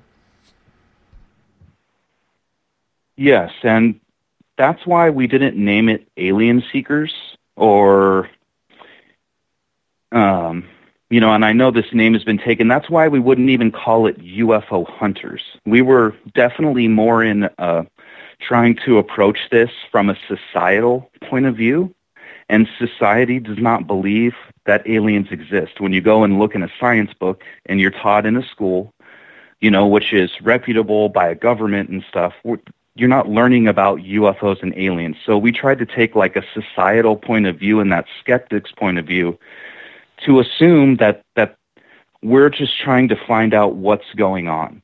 And so yes, we do believe that the majority of what people see are military projects and secret military projects. And I would even put the scale of that at somewhere between 90 to 95% are secret military projects. But when we say that, I think for a lot of people, because the UFO phenomenon and the alien phenomenon is so over dramatic because of Hollywood and the way things should look and what should happen, and it's World War IV, I think that's where people lose the explosiveness of these military projects they would be seeing. And that's can be seen in our Anti-Gravity X YouTube video, is what we captured was like a disposable surveillance drone that the military could fly over an enemy, drop this balloon-type object that's shaped like an X, but it doesn't have any rotors or anything like that, and it's simply equipped with a camera, but it's using static electricity as a propulsion to move through the air. And so that kind of technology is extremely interesting and probably could change certain things in the private sector. So I think people need to remember that, you know, these things could change the private sector so dramatically. That's what's also important about what we want to learn. Because if some of these things that people are reporting, like an object moving at 1,000 miles an hour and then instantaneously changing direction at 90 degrees and going a different direction, and that's a military project, I mean, that would be an incredible technology to release to the private sector. And we're people who believe that humankind should be interplanetary. I mean, me and Tracy completely agree with Elon Musk that it's about time for humans to start moving on beyond the Earth. I mean, humans are explorers, and that's what we're supposed to be doing. And I think that's why a lot of people kind of get, you know, depressed in just normal life, or it doesn't quite quench the thirst of the human spirit. And the human spirit and the American spirit, in particular, is about exploration. It's like ingrained in our DNA. You know, that's what makes us happy. You know, going out hiking, going out and experiencing nature, and we feel the same way about space. You know, there's not much like Christopher Columbus's out there or anything like that. So if someone asks me, like, hey, are these things aliens? Even if they're not, the technology is so dramatic that it could put us somewhere on Mars. Like, we should be on Mars already. So I don't think that people should, like, underrate the value of any of these things people are seeing if it's explainable as a military project, because we're constantly told by people who work on these projects that if we all knew what was really going on, it would blow our minds. I mean, even if you're looking at, like, the F-35, supposedly it has the ability to have like a fleet of drones that fly behind it. So you have, like, the stealth drone, which is shaped like a wing. You know, it's just a mini stealth fighter, or the stealth bomber. And the F-35 can fly with two of these behind it. You know, so you have autonomous military craft flying behind the manned craft. And that would be incredible. I mean, imagine seeing that in the sky at night. And imagine if it's like the Northrop Grumman the X-47A, which is shaped like a diamond. I mean, imagine seeing at night an F-35 which is blacked out, doesn't have any lights. And granted, this is the kind of experiences me and Tracy have out on military bases. We're sitting there, nothing's going on, and all of a sudden stuff's flying over blacked out because they're over the military ranges. So they don't need their lights anymore. So the experience can be more dramatic. And imagine that for an individual living out in, like, the Mojave Desert. For instance, I got a story from a guy who was driving out in the desert, broke down, and then all of a sudden a blacked out craft flies over him that he can see through, so, like, the body was transparent. So imagine seeing that F-35 with two diamond-shaped drones behind it which can make radical movements. And imagine a couple lights coming on and seeing those movements. It would look pretty crazy. So, you know, there always is some sort of debate whether or not some of these strange-looking craft are actually ours or whether they are ufological. Do you think we should take Ben Rich's comment seriously when he was the president of Lockheed Skunk Works, basically saying, you know what, we are years advanced to what the public actually says?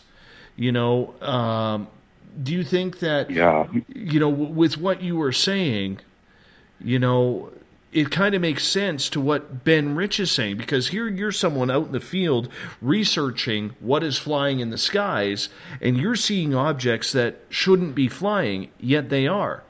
You know what I'm saying? And yet you have to conduct yourself as someone who is trying to figure out, is it human or is it alien?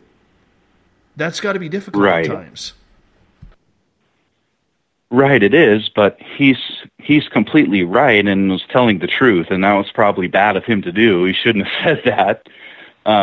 You know, the investors probably weren't too happy, or the people behind the government probably weren't too happy about that. But that's the true reality of what's going on. I mean, with the huge budgets that the United States has that are dedicated towards military, granted, you won't find any Americans who really complain about that. because we do feel more comfortable with the United States being in control of what's going on around the world than anyone else. So, we're not opposed to that. But there is some kind of lines to what is this taxpayer money, being used for when these budgets are so big, and when is the fine line when we got to start looking past World War III, because more than likely World War III would never happen.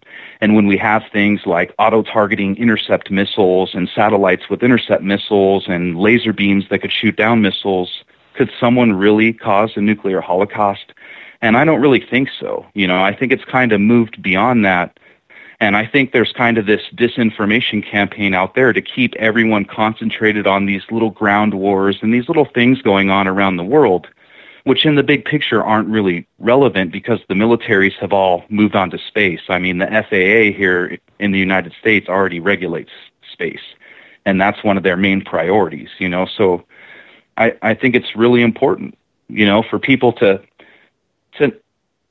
not discount if these things are military projects, still stay interested and understand. I mean, the autonomous drones I was just talking about, why can't a commercial jet fly and then 2 autonomous commercial jets fly behind it? Like, there's so many applications for these things in the private sector. It would just change the way we live. And where do you draw that line between we're keeping it national security because there's going to be a World War IV to when we start dedicating more of this money to technology that's dedicated for space and creating space bases and more satellites or more space stations?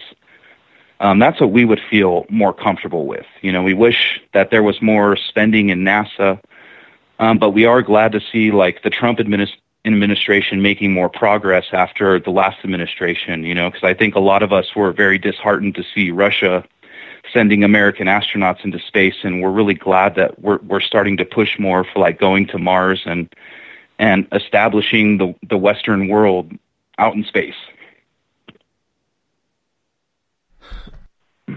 So when you look at the experiences, and let's bring this back to the experiences that people are reporting to you, when you look at the experiences that people report, is there any sort of pattern that you were noticing with the reports you were getting from everyday people? Are you just talking about geographic patterns? Or are you talking about geographic, maybe what they're seeing in the skies? Like are people, say, in Southern California seeing different craft compared to Northern California? How does this work? No, and not from my experience. It seems like you could almost lay out 100 different sightings, and every single time it would kind of lay into one of those. And so a lot of the times that makes you start questioning, well, hey, is this a military project because of the repetitiveness? I think what could be more interesting is something like the Travis Walton experience from the Fire in the Sky movie, where you have this craft shooting that beam down, moving the human body up in the air, which kind of sets it apart from other ones. And those are very extremely rare. I mean, extremely rare. The typical thing is, hey, I was out somewhere, no one has a camera, we all of a sudden look up, we see this thing, boom, it disappears. So maybe the only, reoccurring pattern is the fact it only lasts for seconds, and no one ever has a camera.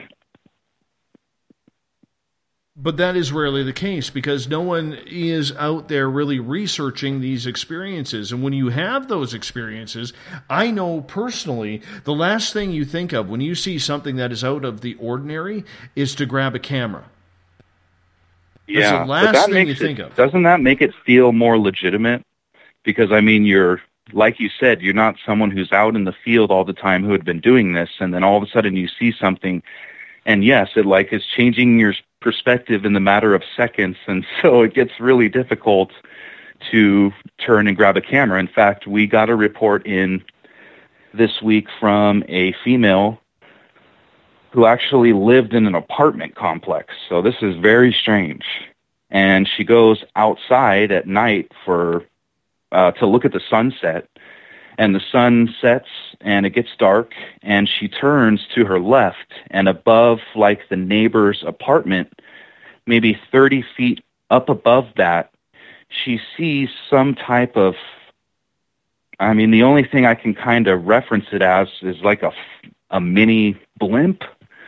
But this blimp is not moving like any type of blimp. It could move fast and stop. It didn't shake, or flicker like in our anti-gravity video, and it's a balloon. So you can see, like the surveillance balloon kind of shimmy in the air from the wind. And what was really unique is that this, I believe she said it was like 4 by 6 feet, was that she could see like a crescent moon on it. And so she looks up and she sees this object, so it's only been seconds. And up above her neighbor's house is this 4 to 6 foot black object, but there's like a crescent moon shape, which is kind of lighted. But if you look at the light, you can see into the craft and semi-see out the backside. And so all of a sudden, the craft starts moving away.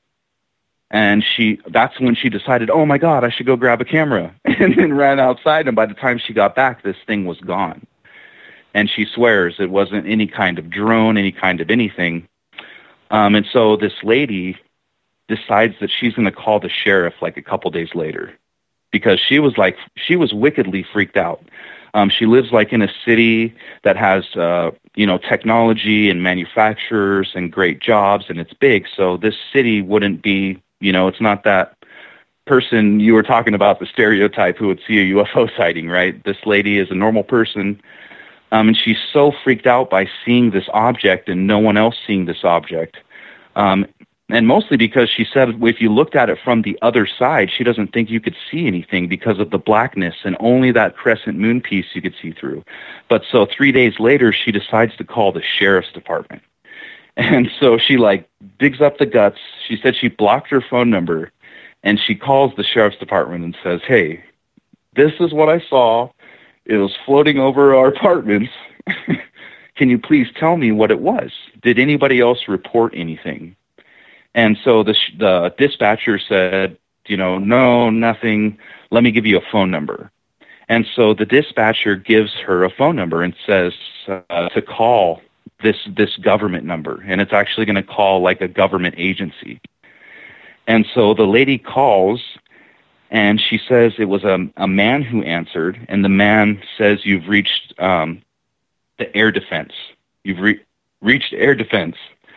And he was very serious and never joked, never had any satire, and was completely interested to hear her story. And I believe this was the air defense for the military. And so he completely listened to her story, the details of the craft, what it did, what it looked like.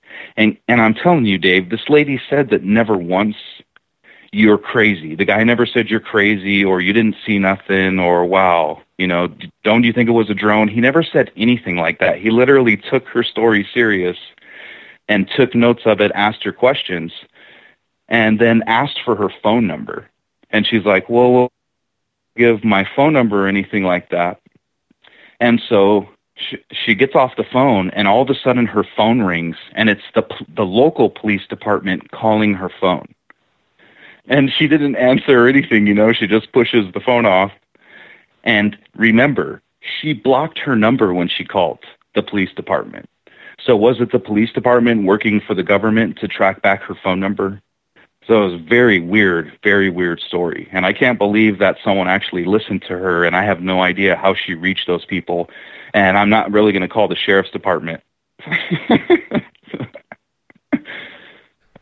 I called my old newsroom on a UFO sighting that I had a few years ago. My buddy John happened to answer the phone, and I worked with John when I was there.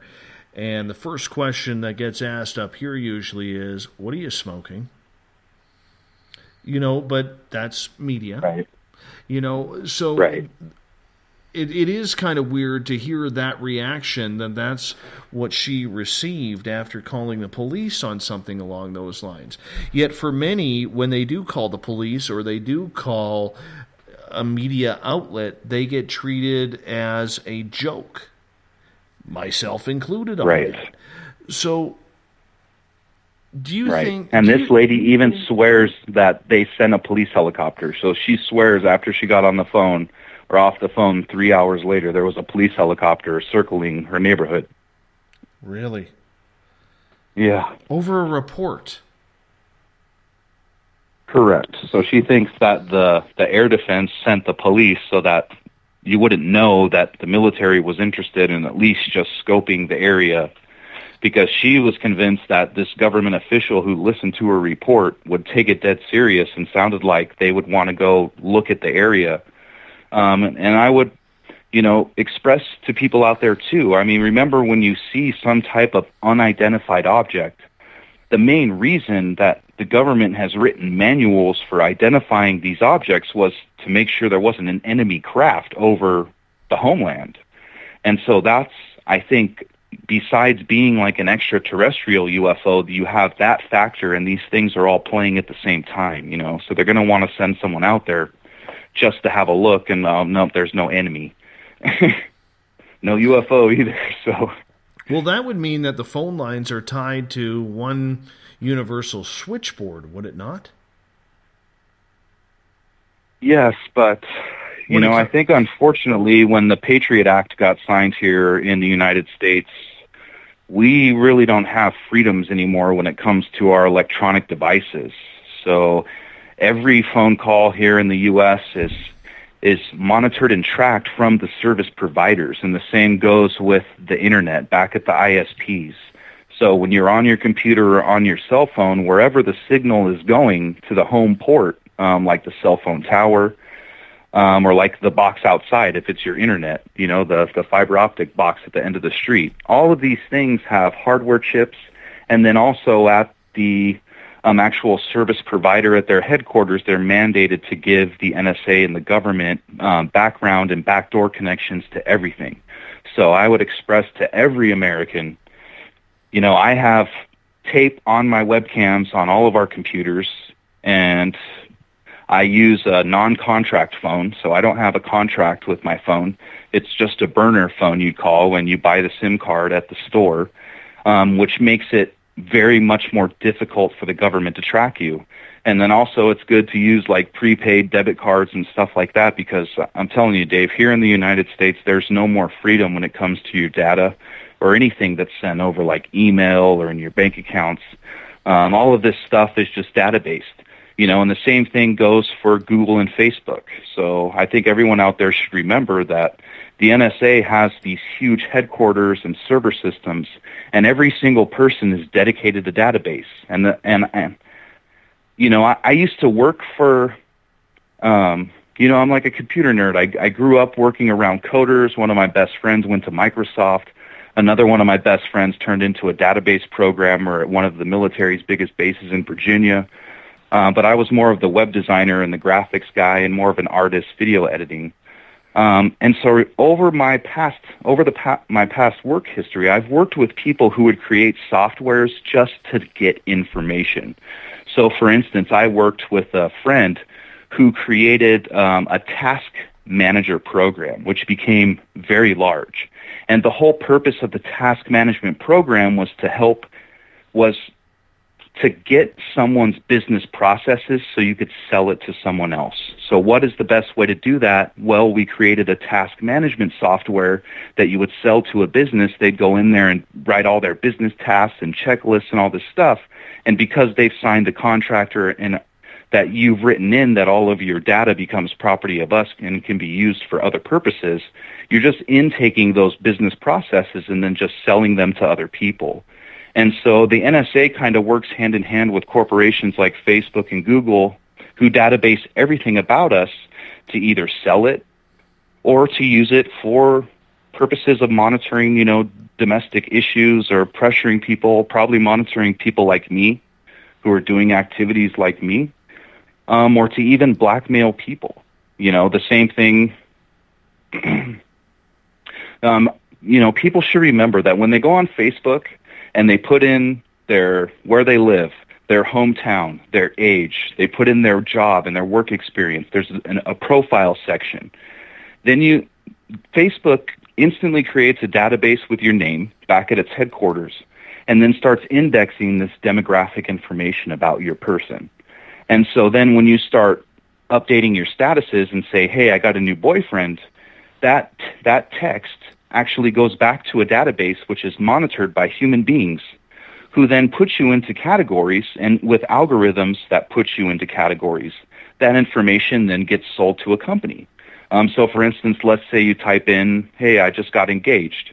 Well, that actually goes into Facebook, it gets databased, and then advertisers who are selling ads on Facebook know that you're about to get married in 6 months. And in fact, if you go into Facebook ads, they even break it down by getting married in 6 months, getting married in 12 months, has already been married for 12 months. How much money do they make? Are they married? Are they a veteran? And so people are actually on their own volition, are going into these softwares and programs and just unloading their entire life.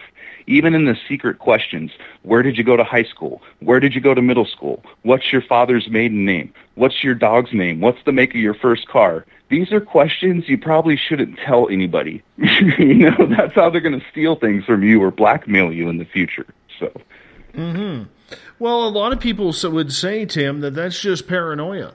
That when you call a 911 number, even though you block it because it's an emergency number, that your number is going to pop up anyways. There's a lot of things that people would say is just straight paranoia by those who believe that the government and everything is out to get them. What would you say about that? Well, I don't know. What do people do when the government says, I'm here to help you? I mean, the Native Americans in the United States can tell you a lot about that. The government came to them and said, hey, I'm here to help you. In fact, I think the government's only purpose should be to protect us from foreign enemies, and then to make sure no one gets hurt. I mean, those are the basic functions of a government. And so it's when you start giving the government more control, you start losing those freedoms and those choices in general, period. And you can't even battle against society. And that was supposed to be kind of the whole purpose of the United States, was that the way the Constitution worked was it protected the individual from the group rather than the group from the individual. So, in America you had very stringent like private property laws, privacy laws, freedom of speech laws, freedom of religion laws to protect you from what other people didn't want you to do. And granted, these laws are to protect things that we don't like. They're not to protect us from things we like. They're to protect us from things we don't like. And so I think people's thirst for technology, maybe like clouds, because it's so new. I mean, remember, I've been watching TV on my cell phone since the year 2000. I was building computers in the 90s, just like any of those old nerds back in the day. And so I've been text messaging since like 1998. So I think that the way I've progressed in technology, I'm just a few years ahead. And so when I look at what's going on in society, you can kind of predict what's going on and how people's judgments are clouded. I mean, like right now, text messaging is popular. Like I promise you, it won't be popular in the future anymore. There's going to be something else like video conferencing because everything just goes in cycles, So I think people's judgment right now, society as a whole, is kind of clouded when it comes to how much information we're releasing. I mean, that was one of the things that really scared someone like myself about in the United States here, what you would call Obamacare, was that Obamacare was the first time that medical records in the United States were taken from paper folders in a wall and put online. It mandated that everything in a doctor's office, our medical records, got put online.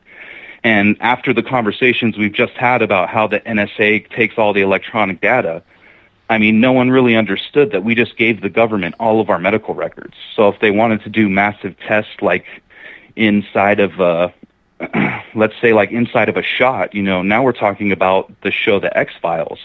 I mean, this is how they can do mass genetic studies or, weird things like giving us colds and flus and seeing how the mass reacts to it, because now they have all of our information and then it's uploaded every time you go to the doctor, just right into the internet. It was supposed to just stay inside your own doctor's office, and no one was ever allowed to know about your private medical records. In fact, no one ever asked anybody here about what was going on with their health. It was kind of like, hey, it's not any of your business, and now that's kind of changed. And now it's changed even more dramatic because we've had it for a while. So kind of like an individual's healthcare has become everyone's business, So that's kind of how like society is moving away, I think, from from liberty. They don't kind of look at it the same way anymore because it's just so easy. I mean, I like it too. I don't mind getting on Facebook and saying hey to a bunch of people, getting my UFO news or seeing UFO pictures, but I think I've been in it long enough and then also do it as a career that you've seen the backside and understand the intentions, because always remember that Facebook is a corporation funded by the paid for by the shareholders. So whatever the shareholders want is what's going to happen. Mm-hmm. We only have about 90 seconds left with you before we have to go to break. With all the documentation that people have sent you in regards to this, have you ever been tampered with by the government? Have you ever had false information sent by somebody that you tracked down that happened to maybe be governmental? Yes, I got a weird call last week, and in fact, the person never called back, and they were actually asking me to come check out a secret, like a secret project that had crashed a few years ago. And still to this day, kind of the military denies it. It's still classified. And I'd say probably releasing certain aspects of it or talking about the locations is even classified. Maybe even like digging up debris or anything like that may be classified. And so the questions this person asked me and the information they gave me was very weird. And I never took it beyond that and never called them back. You know, I got to be really wary. I don't accept like paper documents that have like a classified stamp on it. So, I mean, that will get you in trouble. You can't like receive like a stamped classified document from the government. That's actually like illegal. So there's certain things that I do watch out for. And yes, I do think there are people who try to lead me to do something that would get me in trouble, you know. Mm-hmm. Tim, you hold on because we are going to go to break here momentarily. Tim Doyle is our guest on Spaced Out Radio tonight. He comes on the third Monday of every month with UFO Seekers, our special that we do. Tim's website, very easy to remember, ufoseekers.com. He does all of his own videos. He does all of his own editing, sourcing, and he's the one who travels out with, along with his partner and girlfriend Tracy, who go out to film these strange objects that could be in the day or night skies. Check it out, ufoseekers.com. We got one more hour of UFO talk tonight with Tim, and it's going to be a quick 1 hour indeed. So make sure you tune in right after the break here, because it's going to be a lot more fun, and we're going to get into the potential of a UFO satellite being launched soon. We're going to talk about that in a little while, so make sure you stay tuned. Check out our brand new look website set up by Tim as well, spacedoutradio.com. Tell us what you think. Very easy to check around as well. You'll be with us. I will be with you. We'll be right back. Looking for a great weekend getaway this fall? Hi there, this is Dave Scott. Come on up to the heart of British Columbia for the first annual Spaced Out Radio Caribou Paracon, being held at the Spruce Hills Spa and Resort in 108 Mile Ranch, British Columbia. Speakers from all over North America are coming to discuss Bigfoot, UFOs, ghosts, and intuitiveness for the 3-day event, September 29th to October 1st. For more information, go to spacedoutradio.com and click on the Caribou Paracon banner and book your tickets today. Come to BC, where the paranormal is waiting for you.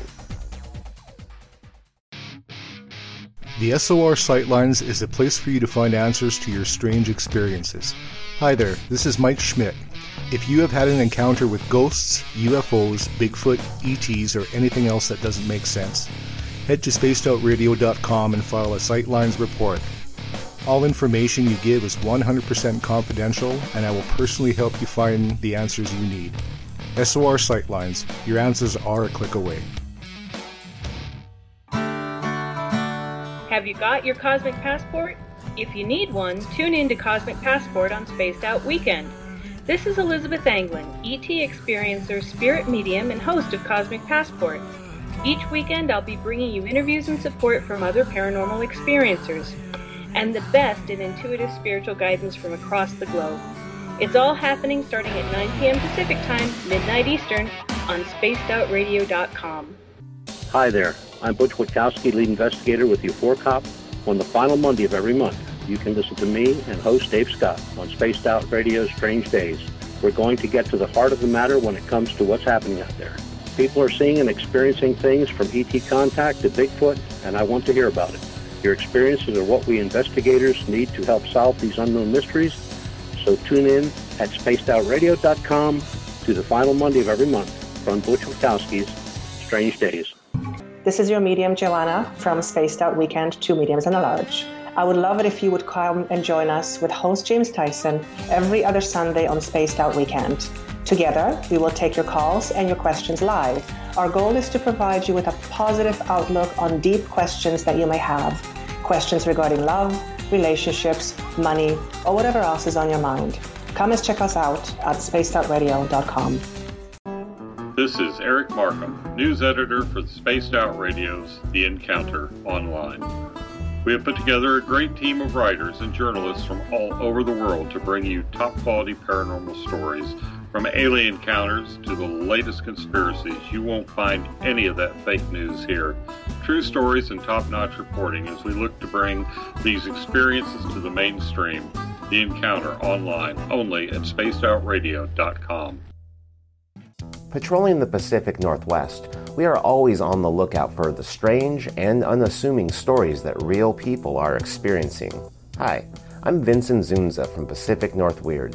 Me and Alexandra Sullivan have teamed to bring to you those odd stories that never seem to make it into the mainstream. Stories so weird that will leave you scratching your head wondering, is this real? It's as real as it gets with Pacific North Weird. You can watch our videos right here at spacedoutradio.com. Become more intimate and interactive with Spaced Out Radio. Join our Space Travelers Club with your new membership.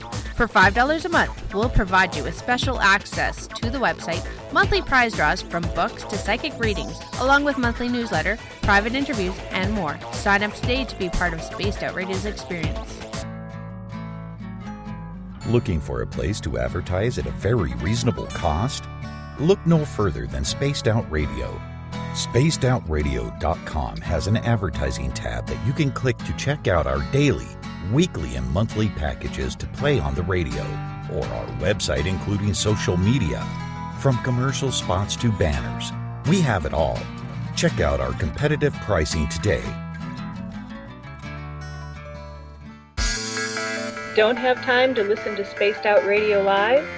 Wherever you are, the car, the office, the shower, or even if you're traveling, we're right here for you.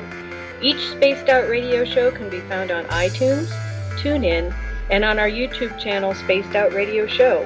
It's the perfect way for you to catch up on our shows. For more information, just head over to our website, spacedoutradio.com, and tune in to us today.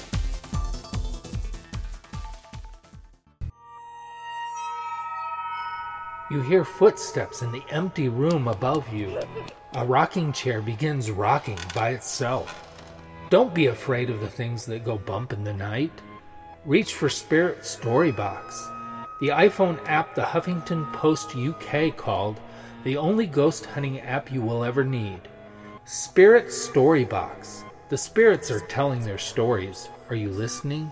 Strange creatures lurking in the night, the sounds of wood knocking in the forest, odd happenings right out of a fictional world. These are the reports I love. Hi there, this is author Ronald Murphy, and I would love it if you join me and Spaced Out Radio host Dave Scott the second Wednesday of every month on our journey into the unknown land of cryptozoology at spacedoutradio.com. From Mothman to Frogman and everything in between. Hey, they don't call me the crypto guru for nothing. Did you know that Spaced Out Radio runs 7 days a week? Hi, it's James Tyson from Spaced Out Weekend. Every Saturday and Sunday night, starting at 9 p.m. Pacific, midnight Eastern, you can join me and my guests for some great chatter about what's going on out in the universe, or even in that dark part of the basement you really don't want to go back into. Well, let's find the answers to your experiences together. So come on up to Uncle Jimbo's cabin on the weekend. For more information, look us up at spacedoutradio.com. The views and opinions expressed by tonight's guest and topic of discussion do not necessarily represent the official policy or position of Spaced Out Radio, Spaced Out Weekend, Spaced Out Radio Limited, its hosts, syndicated carriers, or anyone associated with this broadcast. You're listening to Spaced Out Radio with Dave Scott. Follow Dave on Twitter at Spaced Out Radio and hashtag Spaced Out Radio, and on Facebook Spaced Out Radio Show. Now, back to the program. Welcome back to hour number 3 of Space Out Radio tonight. I am your host, Dave Scott. Good to have you with us. Tomorrow night on the program, John Kachuba is going to join us. He is a paranormal author with some really intriguing experiences. We're going to talk to him starting at 9 p.m. Pacific, midnight Eastern Time at spacedoutradio.com. I will also give you a fire update just to see what is going on, as I want to keep you guys updated with everything that you guys have been talking about as well, and what you've been seeing, what you've been doing with my posts in regards to the forest fire. Once again, I got to tell all of you guys how much love I have for each and every one of you, for everything that you guys have been doing in support of me, my family, and absolutely everyone involved with your prayers to help keep us safe with your prayers, your words of kindness and everything. I'm still stunned. I'm still speechless over it. Thank you so much for being with us. Hey, we want to welcome in everyone listening in on WQEE 99 Rock the Key down in Noonan, Georgia, home of The Walking Dead. We are also live on the United Public Radio Network, 107.7 FM in New Orleans and over 160 countries around the world. Great to have you with us as well. We're live on KTLK, The Fringe FM, Renegade Talk Radio out of Las Vegas. And if you're listening in on Revolution Radio, remember the Double R Machine is a donation station financed by you, the valued listener. Head on over to freedomslips.com and donate today. Bill Cardwell has set the password for tonight in the SOR Space Travelers Club. Cephalonomancy. Cephalonomancy. Yes, cephalonomancy. You know, Bill, I've been away for a week. Let's just have a little talk here, Bill. I've been away for a week. And this is what you start me off with, cephalonomancy? Really? Really? Well, Bill sets a password each and every night right here on the mighty SOR, so make sure you use your password wisely. Hey, if you want to follow us on social media, you can do so on Twitter at Spaced Out Radio. Use the hashtag Spaced Out Radio if you want to connect with me live during the show as well. Give our Facebook page a like, Spaced Out Radio Show. You can also follow me on Instagram, Dave Scott, SOR. Tune us in on TuneIn. Download this show and others on iTunes. We're also on iHeartRadio in the United States, TalkStream Live, RadioGuide.fm, Player.fm, and Stitcher. Our website is spacedoutradio.com, where we have a plethora of features for you, including UFOseekers.com, great videos that are going to be posted up there, some great news in the Encounter Online put together by Everett Thiemer and Eric Markham, our news editors. My blog is on there as well. I'm going to tell you what it's like to feel like an evacuee, and it sucks. Trust me, it sucks big time. Not the blog, but, the point about being an evacuee. And we got so much more on there, so make sure you check it out today. We bring in Tim Doyle from UFOseekers.com. Tim is with us the third Monday of every month. Tim, welcome back. Thank you, buddy. I got to tell you, man, I feel a little rusty. I mean, you go away for a week. I'm rusty right now, man. Well, that's what happens when you don't have, your same old dryer sheets and your pillowcases. And I know. I know. And you know what? Honestly, I'm going to try and take some pictures of my vehicle tomorrow, because I want everybody to see how much ash is actually on my vehicle. My vehicle is filthy right now. Filthy. And it's all like ash that has fallen from these forest fires that have been carried for miles in order to drop on our area.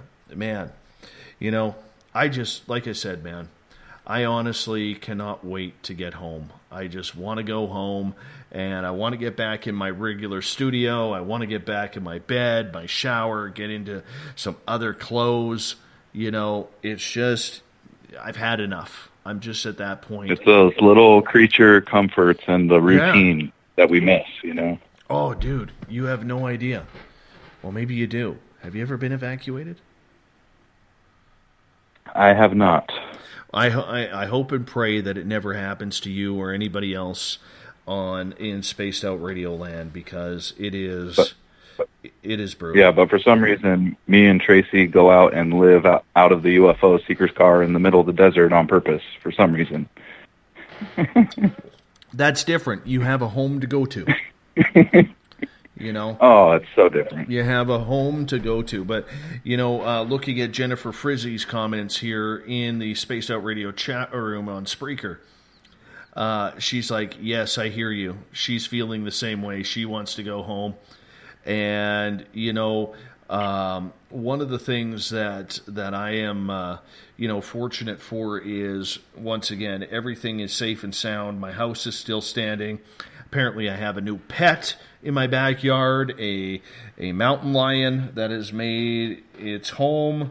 So, I'm going to have to come up with a name. I do want to share one story, though. A couple of nights ago, and John Connor, thank you. John's saying in the Spreaker chat room, I know you're really tired of it, Dave, and I hope you and your family and your friends and neighbors get to go home soon again. I do too, my friend. I do too. Corey is in the chat room as well. She has been evacuated. She is a very good friend of mine. She's like a sister to me.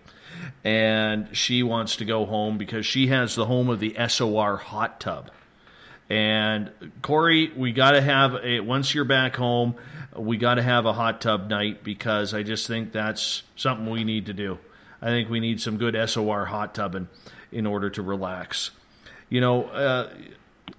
I'm really starting to notice it right now where my nerves are all just wrapped up in one tight ball, and so I'm feeling a little rusty because of that tonight, and I apologize to you, but I know everybody's going to be like, oh, don't apologize, don't do that, but I feel like I need to. Maybe it's the Canadian in me, but thanks so much for coming on with me, Tim, and being here and getting UFO Seekers. Now, usually we do 3 hours of this, but I wanted to say thank you for allowing it just to go 2, so I could bring Rob Fry in and talk about that the forest fire and the evacuations in the first hour. That meant a lot to me, man. Thank you so much. Yeah, no problem. No, it's important. Yeah, I think so. I think it is kind of important. Corey, yes, I know it sounds good. Let's get back to that SOR hot tub. See, she lives, Corey, I like to call her my sister. She lives in 100 Mile House. I live in 108 Mile Ranch, which is still, if the fires burn east, my area is still in trouble. But she may actually be going home very, very soon here, because it seems like in the next couple of days to a week they may be allowing 100 Mile House to be for people to go back home, which is really cool. But you know what sucks around here right now? I got to tell you this. We have so much smoke, that is this big cloud of smoke that literally goes for miles. Everywhere you look, you see this cloud of forest fire smoke above. And what really sucks right now, Tim, is the northern lights are above us right now. Really? Yeah. So the it's gotta look awesome, though, right? Well, you can't see them, isn't it? Yeah, it is. I'd like to see them.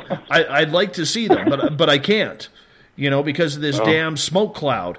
So they apparently started last night, and they will continue through today or tonight and tomorrow night. But you can't see the damn things. But I have to tell you this story quickly. So last year, Mrs. Spaced Out Radio goes down to the coast for a few days to visit family and friends. And one night, it was on the weekend. Corey calls me up. She's like, "Brother, what are you up to?" And I'm like, I'm not doing too much. And I'm like, she goes, "Why don't you come over for a beer and we'll sit in the hot tub and look up in the stars to see if we can see any UFOs?" I'm like, "Yeah, that's great. Let's do that." So here I am, all pumped up, and we're sitting there, in the hot tub, and all of a sudden I'm like, wow, the moon is really bright tonight. And Corey's like, well, the moon really doesn't come from that direction. I said, well, that's east. That's where the moon has to come from.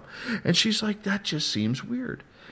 Next thing I know, it gets brighter and brighter and brighter, and there's no moon over us.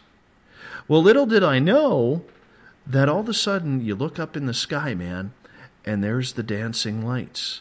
So here we are in the SOR hot tub, me and Corey, having a beer and watching the northern lights all around us for like 2 hours.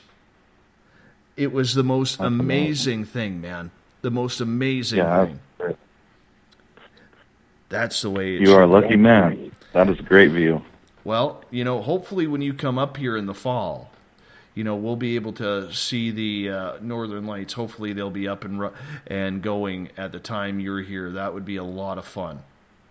The other thing I wanted to mention quickly before we get back into some UFO talk here is I actually, a couple of nights ago, we actually had a clear night, and I could actually see stars for the first time in about a week. And I actually went outside, and I was screaming, Carl, where the hell are you? Where are you, Carl? Like, if any time, I'm so stressed out by all of this, any time I'm like, you know what, you can come get me or come say hello any time. Yeah, I got no-showed again, man. He stood me up. Damn it, Carl. We got to get, what we got to get on the Spaced Out Radio store is we actually have to get some Damn It, Carl t-shirts made up. Or the elusive Carl. Yeah. We got to get like, damn it, Carl, in writing, and then just a little alien head down below it. I want that shirt. I want that shirt. Or that famous meme with the ancient alien guys with the big hair, and he's got his hands out, and it just says, like, Carl. Well, I think Giorgio Tsoukalos may have a little bit of an issue with us selling his likeness. But I can tell you this, we got to get some Carl t-shirts, very, very, very soon up on the Spaced Out Radio website. Because I'm getting pissed off with Carl. I really am getting pissed off with Carl. He needs to come back. And I think we need some Damn It Carl t-shirts. That's my opinion. That's a good idea. Absolutely. I love it. Yeah, let's do it. We have that ability to do that. And maybe if enough of us wear Damn It Carl t-shirts with the alien head, maybe Carl will show up. Yeah. I like Where's Carl? Yeah, Where's Carl? Or we can do whatever we want. We have the power to do that. Hey, my friend, Tim Doyle from UFOseekers.com. Later this week, on Friday, I'm going to have a gentleman named David Schock come on the program. And he works for a company called Fine Line Labs, which is spread out all over Canada and the United States. And later this summer, they are actually going to be in the Mojave Desert launching what they call CubeSat 4 Disclosure. So they build satellites, and they are building a satellite called CubeSat 4 Disclosure, which is going to have a 3-month mission 179 miles above Earth. And CubeSat 4 Disclosure is going to be its main job, its only job, is to track any potential UFO sightings that happen.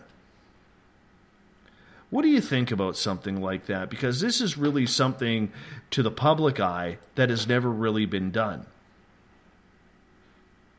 Yeah, I think it's a great idea, and that's what we need in this community is people who are thinking outside the box and thinking about new ways to bring evidence forward. And I couldn't think of a better way than sending a miniaturized satellite like CubeSat 4 with the cameras it has, because it has two 360-degree cameras, and it also has things like radiation sensors.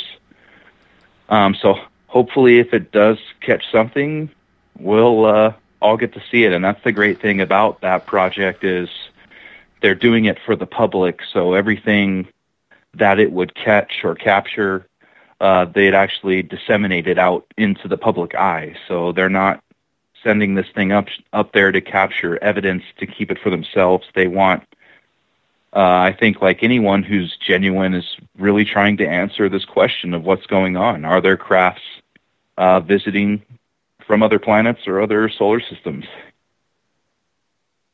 What I'm excited about is we're going to be getting you press passes through Spaced Out Radio to actually cover this event. And so you will hopefully be able to catch this launch live as part of Spaced Out Radio. I'm very excited by that. And that will be awesome. And definitely, we post some information on the blog on spacedoutradio.com, and definitely would make an episode about it. And it's going to be occurring, the launch will be occurring in the Mojave Desert here in California. So it's very close to our location. So we're very excited about that. Now, I don't think there is an actual confirmed launch date as of yet. I haven't been able to find one. We'll try and confirm that on Friday night when David Schock is on this program talking about CubeSat 4 disclosure. Now, one of the things that I'm curious about is I don't think 3 months is enough. I know that satellites, a lot of the satellites up there have a lot of, a time limit on everything that they do. And I can understand that. However, if this satellite doesn't capture anything, does this mean, is this a blow to ufology if it doesn't capture anything? No, I don't think so, because the whole point of it is it's unexplained. It is definitely not as easy as just go here for this time frame and you're going to get something. It's definitely more complicated like that. It's almost like you have to catch it in the act, like it didn't even know you were there and you just happened to be there, which is exactly why we feel it's better for us to visit a different spot every day. So we don't continuously day after day necessarily dedicate our time to just one location. We're constantly bouncing around, because especially if you're going to witness some type of experimental military project or get that UFO sighting, there is no exact science about go to A and you'll see B. But that's not, but that's definitely not the priority. The priority is to cover the most area we can. It's just like trying to monitor asteroids or meteors that might hit the Earth. So the more sky that we can watch, the more likely it is for us to catch something. And I think in the UFO community, it's the same way. We need more people going and hunting or seeking these objects to bring that evidence forward. And, I think there needs to be more people doing it before we get more hard evidence, because I can even see, with the evidence we captured, you always kind of need that little bit of more. It's really hard to persuade people. So, but if this CubeSat can catch something out in space, it becomes very hard to call that swamp gas. Very understandable in regards to that. However, I just want to focus, if it does not catch anything, do you think the pundits out there who are the so-called UFO experts or research experts in this field will say, oh, well, that's because, government infiltration, maybe somebody from NASA got a hold of the true photos that it captured, or it's just doctored? How do we know, in your opinion, and we'll find out more Friday night with David Schock, but how do we know that this is not going to be doctored in any way, much like many feel the SETI program, where all the satellites are saying that have been set up, looking for signals, them saying they've never caught anything after years and years and decades of research? Could it be the same sort of issue that we see here? Definitely. But I would try to throw in this perspective. And we are talking about a topic which we could call speculative, because of course we're talking UFOs, so we're speculating on what's going on. But from my perspective, I don't necessarily think that an extraterrestrial UFO is just this metal disc that flies from another planet. to me, there are reports and things that happen of low-flying orbs, things running into, like an orb running into a vehicle, seeing something flash into nothing, seeing an object in the sky, and then it just flashes into nothing, so it's not going anywhere. And so if these beings or these crafts are interdimensional, they're literally just appearing close to the surface of the Earth.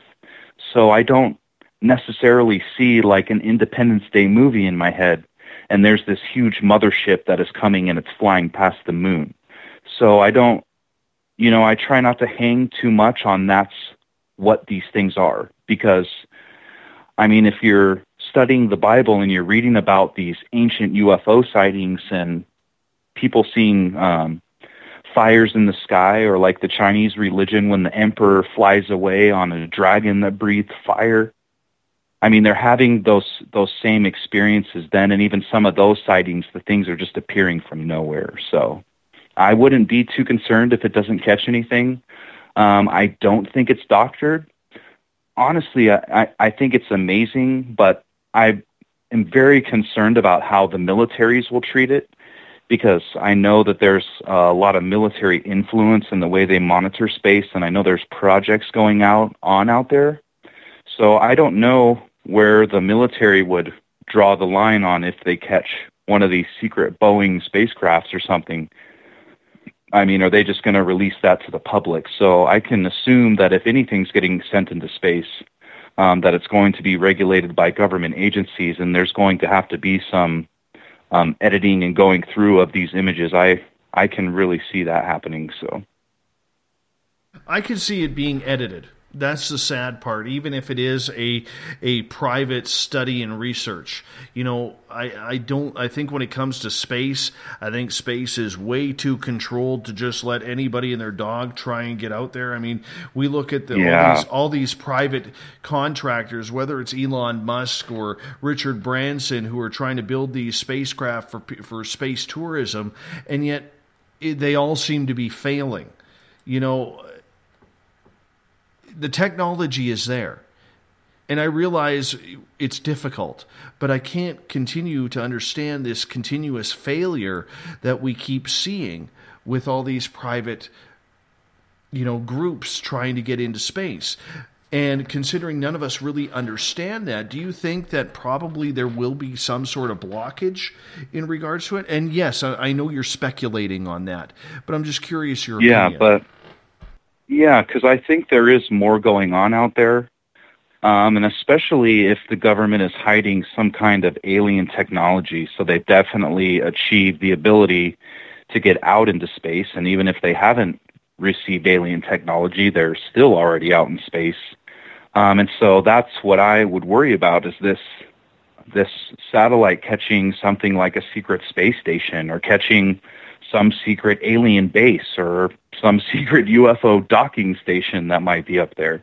So I see the military getting very involved, and that's kind of where me and Tracy have that freedom. We're holding our own cameras in our own space.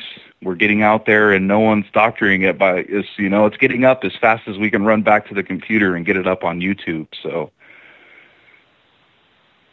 I understand that. Do you think, though, and once again, I have no expertise in what happens in space. I do know that the International Space Station flies about 300-400 miles above Earth. But do you think 179 miles above is enough? Because it seems like such a relatively small number in order to get into some sort of orbit, or maybe that's the only orbit they were allowed to put it. I don't know. But it seems pretty low. Correct, and I would assume that would be the case, is that it's been prescribed a certain orbit, but it should be enough to catch it. We can tell when we are out and see a satellite. We've seen so many repetitively that we can tell if it's a low orbit, mid orbit, or high orbit satellite, because that's how they're flying the satellites. There's typically 3 separate orbits, the low, the mid, and the high. But no, I don't think it really matters, because once you're getting outside the atmosphere, the clarity And if the cameras have some type of zoom, the only thing I'd be worried about is if the cameras aren't zooming. And like I said before, these objects and whatever is going on happen so fast and so quickly. Me and Tracy, we're like fast draws. If you went back to the Wild West and you're carrying around your 6-shooter, you got to be a quick draw because you got to deal with duels. And seeing UFOs is extremely similar to that. You always got to have a camera charge. It's got to be on. Your focuses are set right. The exposure settings are set right. You've got it in manual mode, and you're set up with your tripod, and you're waiting for this object to come. And for me and Tracy, there's 2 of us looking, so we're doubling our chances. And by the time we see something, we have a camera up and pointed on it in a matter of 5 to 10 seconds. And so being there physically, 5 to 10 seconds is how long it takes us physically having control of everything to do it. So I don't know how the satellite's going to capture images, but if there's something flying by fast, it's just going to be taking a standard video, and you're going to have to enhance it and zoom in to see something. And I think that's kind of the difference when we have the human control. We can really zoom in and react to what's going on, especially if it's intelligent, so at least we have kind of a similar intelligence back to move or change what's going on, even pick up a different camera, and even at the same time taking video and camera or having thermal, infrared, because we take out green infrared, white infrared. We carry a thermal camera. Then we have our standard visual video cameras, and we're also taking still cameras. So we have a lot that we have, including 3 drones. I even have 5 GoPros we take with us, a telescope. I have long lenses, so I even have, for our still photography camera, a 2600 millimeter lens. And so I have, me and Tracy have an assortment of cameras, video cameras, still cameras to choose from when something happens. And I think that's very important. I want to just read this from their website. It says, now a bit on disclosure. For the past 70 years, the topic of extraterrestrial intelligent beings and UFOs has been controversial, if not ridiculed. Despite many sightings and events, government, military, and media have made a strong attempt to discredit the idea of extraterrestrial aliens.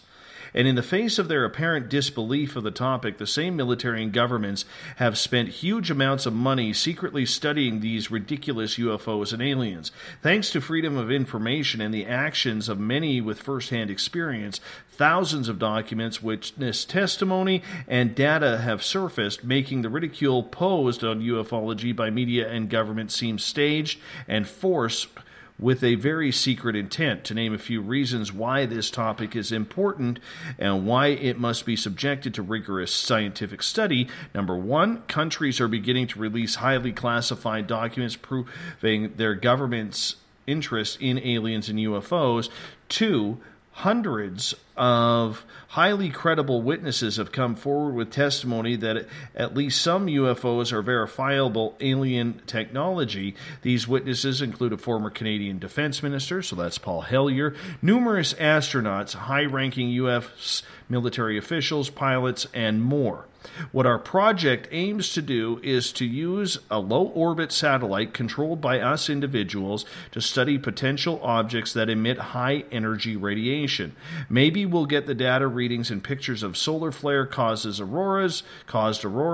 Maybe we'll capture images of some very interesting meteors, and maybe we'll actually capture a verifiable craft. All we can do is try, and by doing this our way, we can open source the data to you, the individuals. Now, to me, when I read that, Tim, and I'm curious to get your opinion, it almost seems like they are doing this in defiance of government with this private project. Do you think that's even possible when it comes to space? Yes, and I think you should double check because maybe that guy's an American, because that sounds like the American spirit is like the revolutionary at heart, you know. I love it. I think it's great, and we need more people like that, and more people to take it serious like that, because we take the positions we do, and like I said from the outset, we have like a societal point of view that kind of drives the way UFO seekers looks at the UFO phenomenon. So it can be taken serious. Because if I want to go have a conversation with someone like Elon Musk, or Paul Allen, who's doing Stratolaunch, and I want to ask these guys, hey, can I go? Can you talk to me seriously about this topic? Can I tell you about what I've seen? Can you tell me anything about what's going on or what you think about the alien question? And you're never going to get taken serious if everything is an alien and a UFO, because it's not. And just because one person can't explain it doesn't mean another person can't explain it. And so we need more people like the CubeSat 4 disclosure team, because the way they're approaching the topic is absolutely correct. When you go out in society, it's a fringe topic. It's not accepted. It's something that people laugh at. We experience the same thing. I mean, cars pull up next to us when we're out on a trip and they laugh at us, and that's okay. You know, it's an insult to their intelligence in a way. But when you present it like this team has, that's when you bring more credibility to it and people take it more serious, because you're not just jumping to a conclusion, because in anything in life, you just jump to a conclusion and no one's going to take you serious. So you got to have that middle of the road perception. And we completely support what they're doing. I mean, we would love to meet these guys and bounce ideas back and forth and learn more about their perspectives. Mm-hmm. I can get that, and I understand learning the perspectives is very important when it comes to this. You know, but is there, you know, I've never really looked into this. This story kind of just, you know, you get those stories every now and again that just kind of fall in your lap, and this one just kind of fell in my lap in regards to this. And I'm hoping, to be honest with you, that they have some great success, because, I mean, I'm sure you've witnessed, you know, the weird videos that come from the live feed on the International Space Station, where sometimes it just happens to get cut off. You know what I'm saying? And we've seen those. I'm very, very hoping that they are able to capture something of quality and maybe of sensitivity that will ruffle a few feathers. You know, because one way or another, like you said, they can't say it's swamp gas. They can't say it's space dust. You know? Right, right. And that's exactly why me and Tracy do what we do, because, I mean, we're sitting right now in a modern era, the space revolution, and there is so many people in society who don't understand what's going on around them as they're just staring at their cell phone and watching TV. They're not realizing that the space race is alive again, and there's people who are serious about getting humans out into or onto other planets and living in different environments away from Earth. And me and Tracy, we're Star Trek nuts, Dave. We watch Star Trek Voyager, Star Trek Enterprise, the original Star Trek over and over and over, because we just love the idea of humans being explorers again. And the universe is so immense and so gigantic. Who knows what kind of answers are out there, what kind of other beings are out there, especially from like Star Trek. Is there a Q-type being out there that can actually manipulate space and dimensions and time? And so that's what it's all about, Dave, exploration. I mean, the more people we get dedicated to exploring this phenomenon, the more it can get taken serious. But bring it back to a serious level, because imagine, Dave, if the CubeSat does see something, it will disprove a lot of other things that people have mistaken, you know. So it could have other effects on the UFO community that people never thought of, and maybe more in a negative way. But that's why we approach this alien question the way we do, because if you've ever seen Star Trek First Contact, when they first meet the Vulcans, I mean, imagine having a friend who every light in the sky they see an alien. But then the Vulcans actually come and they're like, no, we're the only alien race that's around here, and it's not so dramatic. They're not some giant squid-looking thing. They're just the normal-looking beings, and their ears were a little different. And so I think it kind of brings people back to normalness. And who knows, maybe the CubeSat will catch something and we can start answering these questions and start moving on to more important things, understanding that there is other beings out there. So, you know, people's religious philosophies and their perspectives on fighting other countries and stuff hopefully will change. I got a question from Joe here. He says, just noticed the name of tonight's show, Forest Fires and UFOs.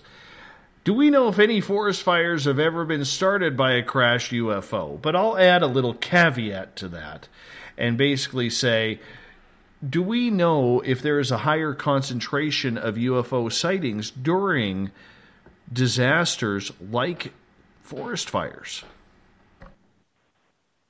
You know, I have never received one report of a UFO near a forest fire. And it's strange to me because we will actually, like right now, there is a forest fire near our location, and near a location we go often, and we kind of go more because of the forest fire. You would think that it might be some kind of beacon or signal because it can be easily seen from up in space. But personally, I have not had an experience around a forest fire or received a story of a fire being started by one. And hopefully, if we did have those advanced races visiting, they wouldn't damage nature or anything like that. Hopefully, they'd, you know.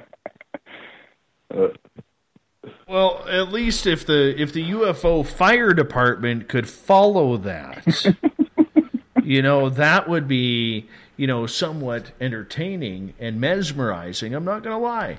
That would be kind of cool to watch. That would be kind of cool to watch.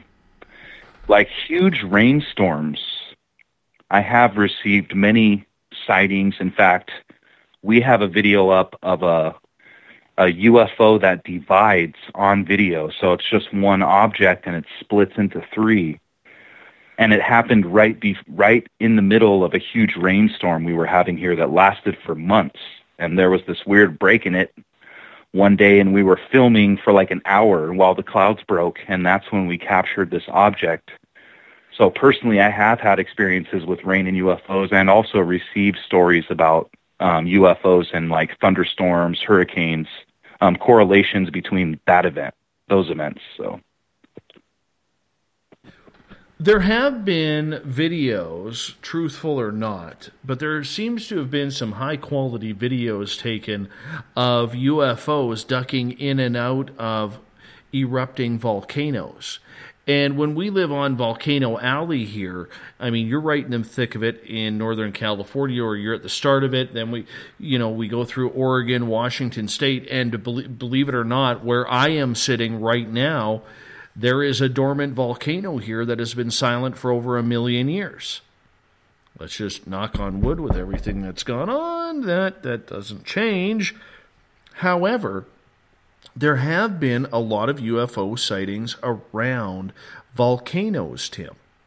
And even in great videos of when they've actually been, you know, erupting, and you see UFOs kind of like ducking in and out of the ash at times. Do you think that maybe something like that, you know, considering we've seen so many UFOs around these volcanoes on the Pacific Northwest, that maybe they get some sort of energy off of that? It could be, or just think about it like we sent a satellite out to look at, I believe it was one of Jupiter's moons, and we ended up capturing an eruption on the moon. I believe it was the first eruption that we'd ever videotaped on another body. And so think of it that way, Dave. If you were an alien and you were coming to another planet, you'd be some type of scientist or interested in science. You wouldn't be a football player in your spaceship. You'd be someone dedicated to knowledge. And so that's what you'd be looking for. A volcanic eruption, especially one on a huge scale, would be very interesting to a scientist and would give them lots of data, just between visual operations, frequencies being sent out, and just think about the way animals react to a possible eruption, even earthquakes. They can sense before fault lines give or volcanoes give. So they're sensing that same kind of frequencies or wavelengths that an advanced technology would be able to pick up. So it would give them tons of scientific data. And that's what we feel. We feel that beings coming here are scientists, and that's why they're doing abductions. And they're interested in visiting places where they can do this type of research or these type of projects without having any interruption. So that's why you'd find them in like national parks, out in the forests.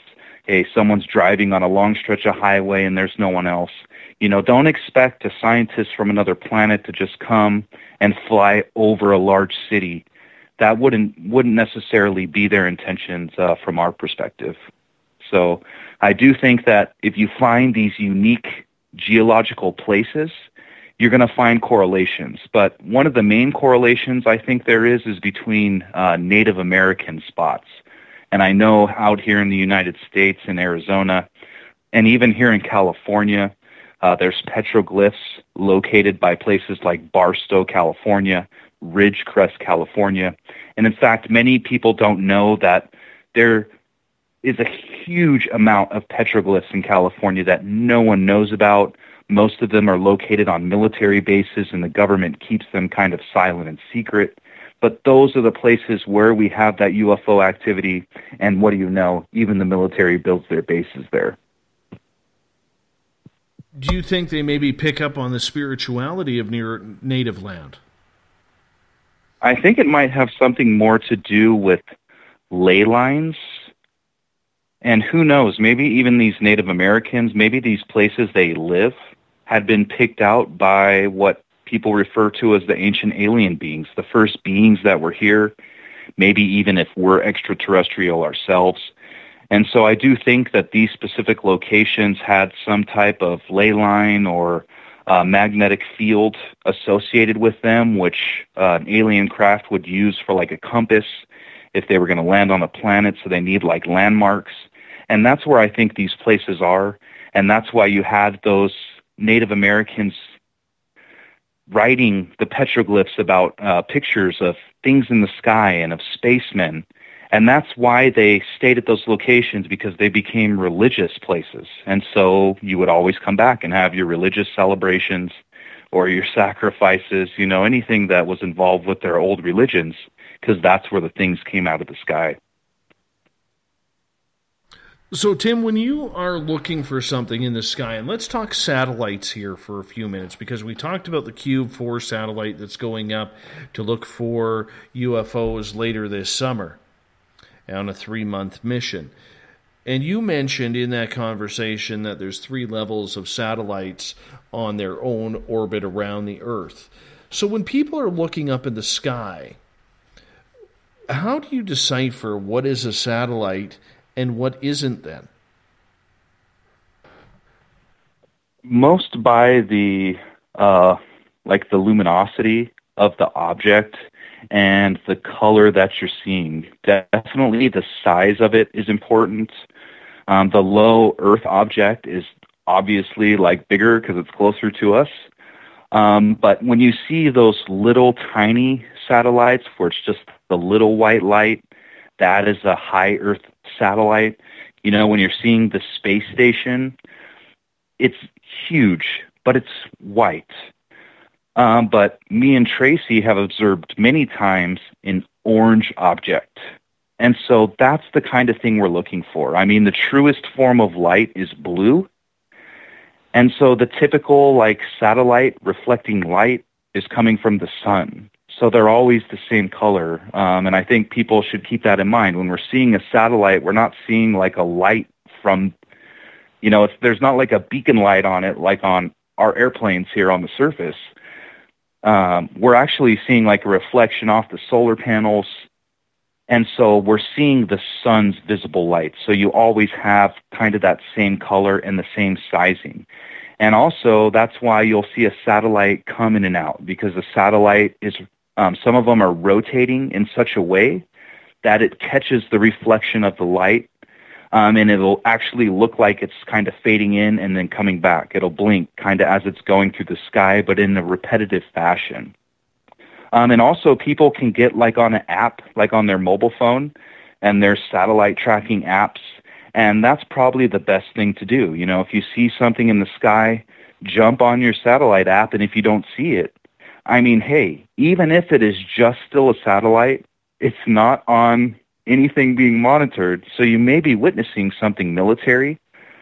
And also you may be seeing like the military's cloaking device, which is the big orange ball. You know, now you're seeing like a stealth aircraft or a secret aircraft that's flying, and they engage the orange ball of light that I call it, and it's just that cloaking device that goes around it. So,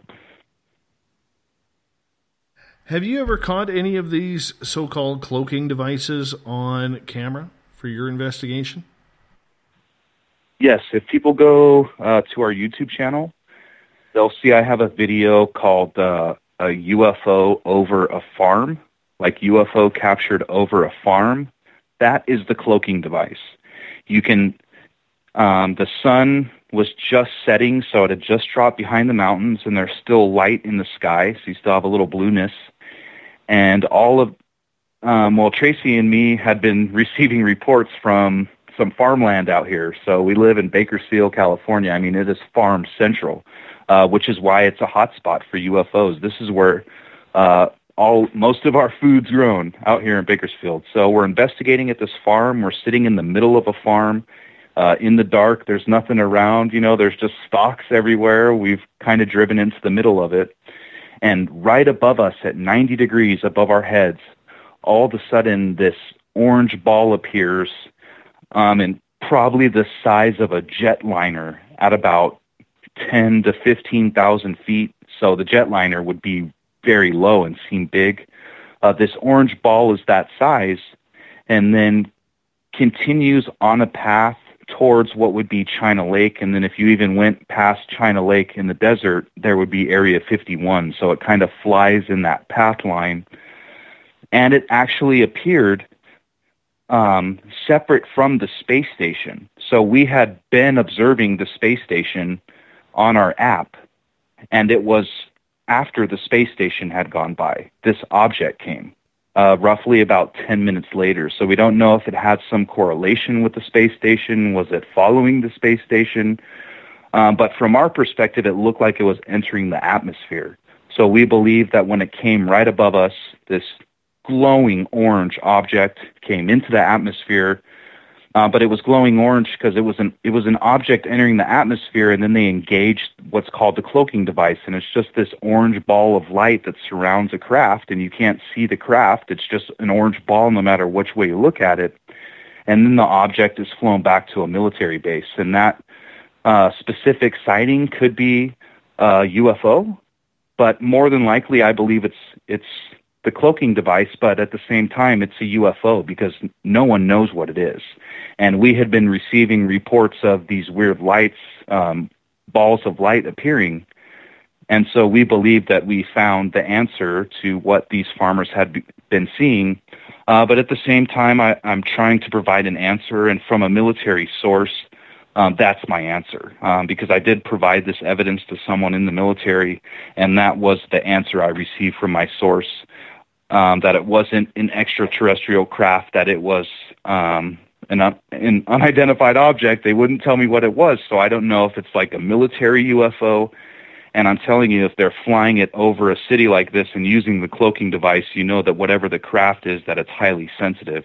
And so who knows? It could be some type of alien technology craft that they're hiding inside of the ball of light. But luckily, we caught it perfectly on video, and that's completely our mission. For a lot of people, Tim, they will say that, there are justifications to the lights in the sky, and whether or not it's just a reflection from the sun off of space junk, or whether it is actually a satellite that is rotating, or whether it's a UFO. How do you decipher then a UFO from a satellite? Now, you mentioned the light, the reflection, but is it speed? Because I have noticed, as a stargazer, I have noticed, and what I've said to my friend Corey and other people who looking into the sky, if you watch the satellites enough, you can pretty much memorize their speed. I mean, you can't tell how fast they're going, but you can memorize their speed and their trajectory. Is that how you do it as well? And maybe explain that a little bit. Yes, and in fact, if people look at our last episode we just uploaded from Fraser Mountain here in California, the orange light or the larger light object that we have in that video does that same action. It's going slow above us, and then as it starts going farther from us, it starts going faster, when you should actually have kind of the opposite happening. And that's what you're looking for. You're looking for it to kind of slow down, move. I mean, if it makes a left-hand turn, it's probably not a satellite. It's something else going on. And a satellite will maintain that continuous speed. And a satellite isn't usually lighted like the entire time. And they typically come at the same times during the day. So if you go outside your house at sunset and sunrise, those are the times when you see a satellite. So if you're outside your house, and I'm just saying this from California because I know the sunrise and sunset's a little different where you're at, Dave. But for us, the sun goes down about 8:30, 9 o'clock. And so if you're seeing something at 1 o'clock in the morning, the sun is on the opposite side of the earth, and so you aren't going to have that reflection of light.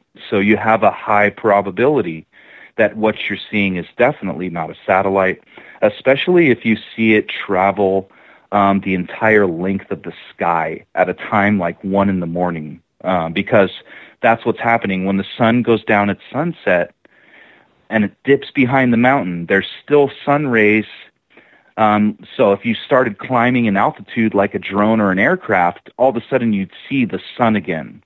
So as a satellite travels in space above us, even though from our position the sun is dipped down behind the mountains, the sun rays are still going up through the atmosphere and out into space. And that's why we're catching that reflection. We're catching a reflection at those specific times, and that's why we see the satellites. So, I mean, definitely, if you're out in early morning and the sun's on the opposite side of the earth and you're seeing things flying through the sky, who knows what you're looking at? That's crazy. Well, I can tell you right now, it's a little screwy around here come summertime. And I can tell you, it's, if you wake up at 3:30, 3:45 in the morning, it is actually starting to get bright out. It's ridiculous here. I've never seen anything like it. So, I mean, right now the sun is fully setting around, the sun sets probably around 9:30 right now. By the time it actually gets dark, you're looking at about 11 o'clock. And then it starts to rise, and everything starts to change around 3:30, 4 o'clock in the morning. And, of course, that's now going to get a little bit later every day as we're on the back end of the year now. So it is a little bit different here. And trust me, man, it is hard to get used to. Very hard to get used to. But people should remember, too, Dave, that the satellites are in orbit. They don't have typically a constant propulsion. So a satellite is getting pushed with a rocket up into space, and then basically it just has some thrusters used to move it in case it's going to hit something else. But the main rocket that takes it up is providing all of the propulsion, and then it's just going into a standard orbit where, it's kind of reaching that balance with gravity and leaving the Earth. And just, so if it's going too slow, it would fall out of orbit. So I think people should take that into consideration. If you're seeing something that's barely moving through the sky, just like you said, Dave, after you've watched them long enough, they all have kind of that same speed, and scientifically it's actually a number speed they have to achieve to stay in orbit. So if it's going real slow, hey, that thing should fall out of the sky. And so obviously there's something else going on. Mm-hmm. Tim, we only got about a minute left with you, my friend. Fill us in on where people can get more information on UFO seekers. You can visit our website, and we do post our videos straight to there. We also maintain a blog where people can see the places we visit, and we're trying to get more reoccurring by posting daily or every other day a blog post showing night shots, videos, or evidence that we captured. Because a lot of the times people say, hey, your videos, it seems like you catch stuff all the time. Well, the true reality is we hardly catch anything ever because they're really hard to catch. And so we're actually spending every day going out. If you visit our website, you can see more of those things. It's ufoseekers.com. You can see us on YouTube. Our channel is just UFO Seekers, and that's where we post all our content. You can visit us on Facebook, UFO Seekers, or on Twitter, UFO Seekers. We're also on Instagram and Pinterest. And if they visit our website, we also have like a gift shop if they want to buy like UFO Seekers hats. And we also have like coffee mugs with a picture of the entrance to Area 51. So if you want to drink coffee and stare at the entrance to Area 51, there you go. Thank you so much, my friend. You hold on. I'm going to wrap this thing up. If you're listening in on the Spaced Out Radio side, you hear Mr. Ron Bumblefoot Thal cranked up in the background with the little brother is watching. Bumblefoot, the official music of SOR. I want to thank Tim for being on our show. Tomorrow night on the program, John Kachuba is coming with us. He is a paranormal author who discusses everything strange and weird. He's a very famous author when it comes to these topics. 9 p.m. Pacific, midnight Eastern time. But most of all, I want to thank all of you. Last week was a very tough week on me and this show personally, but I want to say thanks for filling us on in here, guys. I really appreciate it. It means a lot. It really means a lot to have your love, your support for what we do around here. I am safe. I am sound. I want to make sure that all of you are. Do me a favor. Continue to tell a friend about this show. Help spread the word on social media, because together we own the night. I'll talk to you in exactly 21 hours from now. Mr. Bumblefoot, take us home.